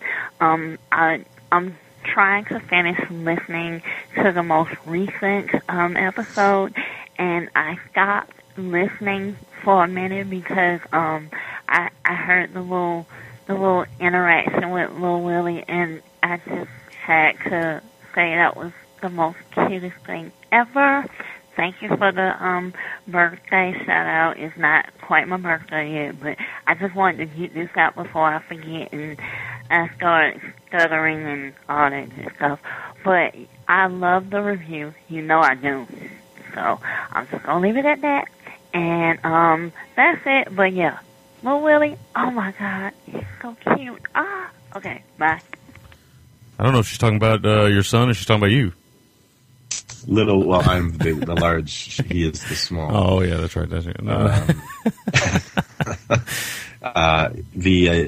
And everyone for that matter. Well, let me just say, I know where my confusion came from. I was, you standing next to Mr. Marcus, all of a sudden you're Little Willie. Au contraire, mon frère. And I'll leave it at that. Yes. This is devolving in a way I wish it hadn't, considering we're talking about my son. Yeah, really. Thanks, V. I really appreciate it. And as well, just, I've spoken to Terry over Paleo Cinema and a couple of other people. And I'm just flattered and really touched by all the kind words people have to say for my son. Like I said, I worry sometimes that people are going to think, "Oh, it's cramming his son down our throat." But I love that you guys dig it. Because he is, it's my heart. So to be able to sort of share that with you guys who I just love communicating with me, part of a community, means a lot. So thank you guys. And thanks, V. We love you. Yes, we do. All right, next voicemail. Here we go. Hey, Big Willie and the Samurai. It's Tom DJ calling you from Better in the Dark Laboratory, straight out of Brooklyn, in this snowed-in day in February. Just finished listening to our DC Cab Has a Sheen. Enjoyed it, of course, as always. I particularly was very appreciative of your coverage of DC Cab, which is a film that Derek and I keep wanting to bring up on Better in the Dark, but I guess we never got around to it. But the reason I'm calling, you were talking after, I think it was Emily's voicemail, about this actor that you remembered who looked very much like the Ironside and Michael Ironside. And, of course, my first thought was Kurtwood Smith, because I always referred to Kurtwood Smith as the guy you got when you couldn't get Michael Ironside. And it's always been my dream. One of my dream film projects would be to get Kurtwood Smith, the guy who was you'd get if you wanted Michael Ironside but couldn't get Michael Ironside, in a movie with Stephen McHattie, the guy you would get if you wanted Lance Hendrickson but couldn't get Lance Hendrickson. And, of course, Jeff Kober, the guy you would get if you wanted Willem Dafoe but couldn't get Willem Dafoe, and put them in a movie together and have them fight crime or something. And what would we call it? We call it Secondhand. Anyway, Nice. Keep up the good work. I'll talk to you later. Peace. All I can say about Kurtwood Smith is I think that his portrayal of Clarence Boddicker is one of the all-time great bad guys of all in cinema. Kurtwood Smith's great, and as much as he was bald when he was younger, I think he had a bit of a different look. I don't know if it was Kurtwood Smith I was thinking of, though that was a good guess, Tom. Maybe it is. I don't know. I'll have to revisit some 80s movies. Yes. All right, next voicemail. We're churning through them now. Here we go. Okay, short and sweet. 70s killer thriller to rival Play Misty for me. The Eyes of Laura Mars, commented a couple weeks ago. Good gear. Stephen Lang at Clampton Tombstone. Stephen Lang, Party Crusher in The Hard Way, which is quite a little guilty pleasure of mine. Talking about guilty pleasures, ugly celebrities, Elena Douglas, her nose, my erogenous zones. Happy days. Nice. Nice. Ileana Douglas. Yeah, Scorsese thought the same thing for a while. He was dating her for a while. Oh, I didn't know that. What was she? She was in a movie I saw recently, within a couple of years, where there's a scene when she's walking on a river that's frozen over with someone. Fuck. What is it? I'm definitely drawing a blank on that one. So. I think she gets shot. I don't know. I can't remember what it is. But somebody will. Somebody will that you mentioned it. Yeah, it is a good call. Ileana Douglas. I like it. Yeah, I like Ileana Douglas. I don't. Good actress. She was up and coming there for a while, and then she just kind of disappeared. Yeah, no, good character actress. She's brought it in a few movies. So yep. Good on you, Brian. All right, next voicemail. Hey, gents, it's Rupert calling. Just listening to the last song on the DC Cab Wraith episode oddly made me, at least the beginning, made me think of Electric Dreams. And wondered if you guys are fans of that movie. Tried to show my wife maybe 3 or 4 months ago. And it's, it's a ridiculously cheesy movie with a cheesy Jeff Lynne soundtrack, which I actually really like. Yeah. But there's something oddly timely about it, with this message of technology taking over and everything like that. Anyway, wondered if you guys, I would love to hear your thoughts on it on some show, but it doesn't seem like something you would cover, but if you guys are fans or not, just curious. Anyway, great stuff. Okay, bye. All right, Rupert sounded more like himself that third time around. Yeah, you did sound a lot peppier there. So hang on one second. Hang on one second. I'll just talk then as Sammy does what he does. Electric Dreams I've never seen. I think Sammy just knowingly sort of snickered that he has seen it. I remember the Electric Dreams VHS cover though very distinctly from my childhood with the drawn or animated keyboard with the devil horns and the smirk on his face. So yes, never seen that. Yes, I see it's got Virginia Madsen and Bud Cort. So yeah, it's a pretty okay film. I can get behind it. It's okay. And for what it's worth, Rupert, I love Jeff Lynne. He's a former maestro behind the Electric Light Orchestra and some Traveling Wilburys stuff. So, but I like him a lot. I've always liked the Electric Light Orchestra, ELO, quite a bit. So, yeah. No, I don't know anybody else that really likes it, though. So, internet high fives to Roop. Actually, always comes correct. Yeah, actually, I think maybe Demise digs it quite a bit. I might be wrong about that, but we'll see. All right, we got 2 more voicemails. Here we go. Both from the same person. I think he got cut off, so here we go. Hey, gents, this is Phil. Very excited that you covered My Bloody Valentine and Death Weekend. I saw Death Weekend about 5-6 months ago. I do have the Cinema Day Bazaar disc. I did take notes at the time, but I haven't seen it recently, so I didn't want to waste time commenting on something I haven't seen recently. All I remember is it had that 18-hour bra woman in there, Brenda Vaccaro. And at the time you were talking, your shows, you were... I laughed really hard because I forgot where I'd seen her before. Now I remember. I mean, I've seen her in other movies and stuff, but I remember now everything. It all just came flashing back to me just now. Nice. All right, I'm going back to the voicemail now. I had a slew of shows that dealt with rape, and I thought, oh, this is another movie with rape, and you guys probably had a blast with this one, too. But anyway, My Bloody Valentine. If it wasn't for the restoration, it's probably a very frustrating podcast of what could have been. But my opinion on My Bloody Valentine, not a great slasher, but probably one of the most significant examples of what a film restoration can do to improve a movie. I mean, it is what it's supposed to be, a slasher film. And I grew up on Fangoria magazine. I remember in 1981 looking at all those great pictures and going to the movie or whatever and seeing absolutely none of it on screen. What a big frustrating thing that was. And I remember listening to some commentaries recently on slasher films or something like that. And I don't know if part of the blame was when John Lennon was shot in 1980 and really put a message out to Hollywood to trim violence in cinema. But in 1980 you had Friday the 13th, which was pretty gory at the time, but there was trims to it. But 1981 had Friday the 13th Part 2, The Burning, and The Prowler. Those films recently have been restored, also improved by their restoration. And I guess my MVP for My Bloody Valentine would have to be the Harry Warden song, The Ballad. Great example of somebody putting pen to paper, writing a ballad that has to do with the film. It's a great song, well written. I think I might have been cut off, I'm not sure. But if not, take care, guys. Hey, I think you said last week you were going to do a Ginger GGTMC. Can't wait. I've already taken my notes. And it's a good thing about that 3-minute warning. You hear people blab on for too long and cut into your show. So I'm all for it. Great show, guys. As always, take care. Bye. He didn't get cut off. He called back. We'll go ahead and play that one. Hang on. I have 10 seconds left, and I got cut off earlier. This is still okay.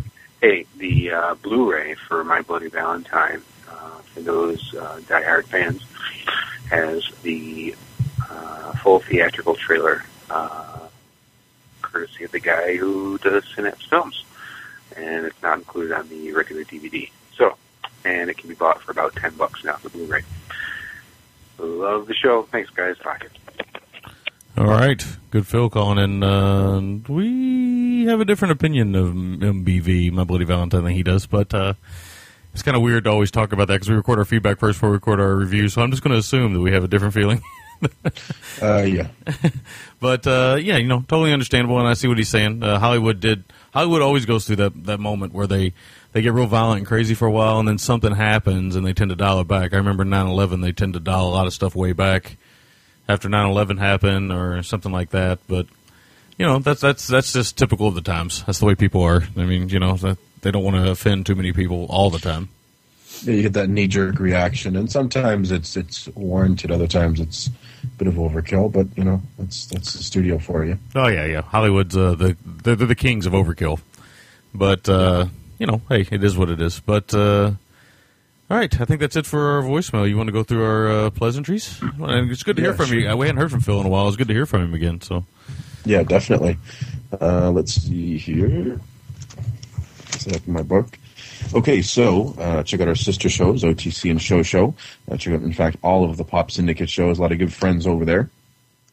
Check out Chin Circle vs. Punter and Cinerama across the pond, which I believe you are on this week's episode with Ian talking about the Wolfman, correct? That is correct.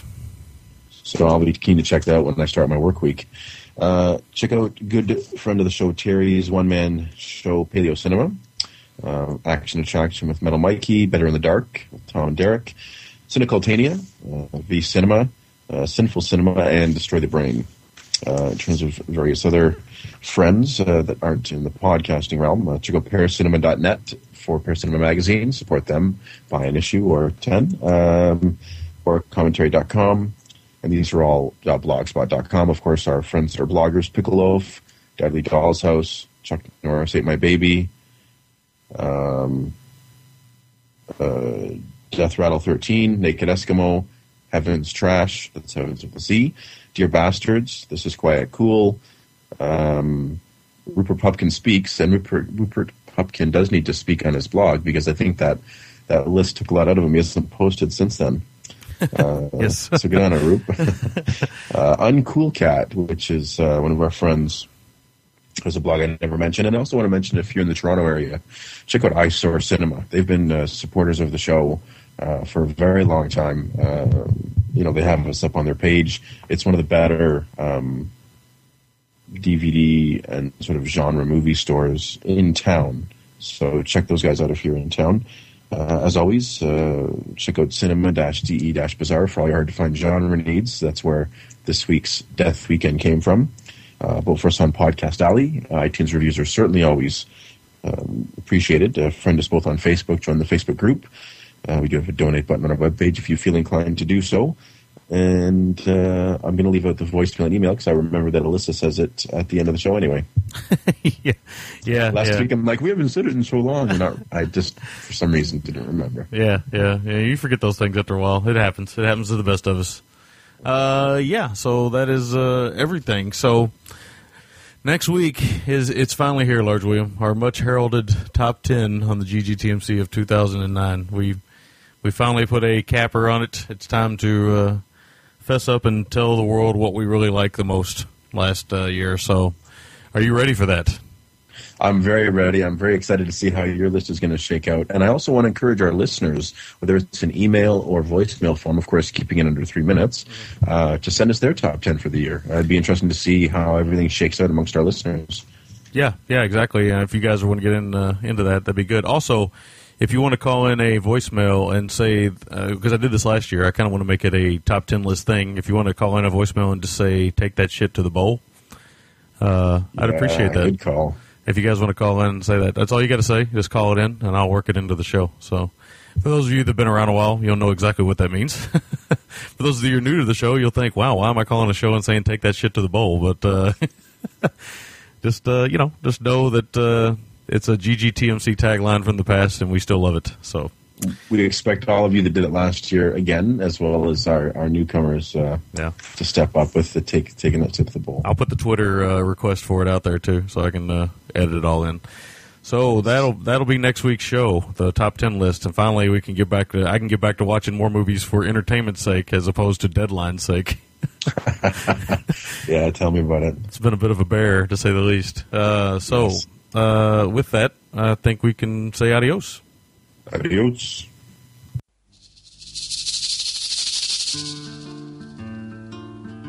Thanks for listening. You can find the gentleman at ggtmc.com. You can call the gentleman at 206-666-5207. And you can email the gentleman at midnightcinema@gmail.com.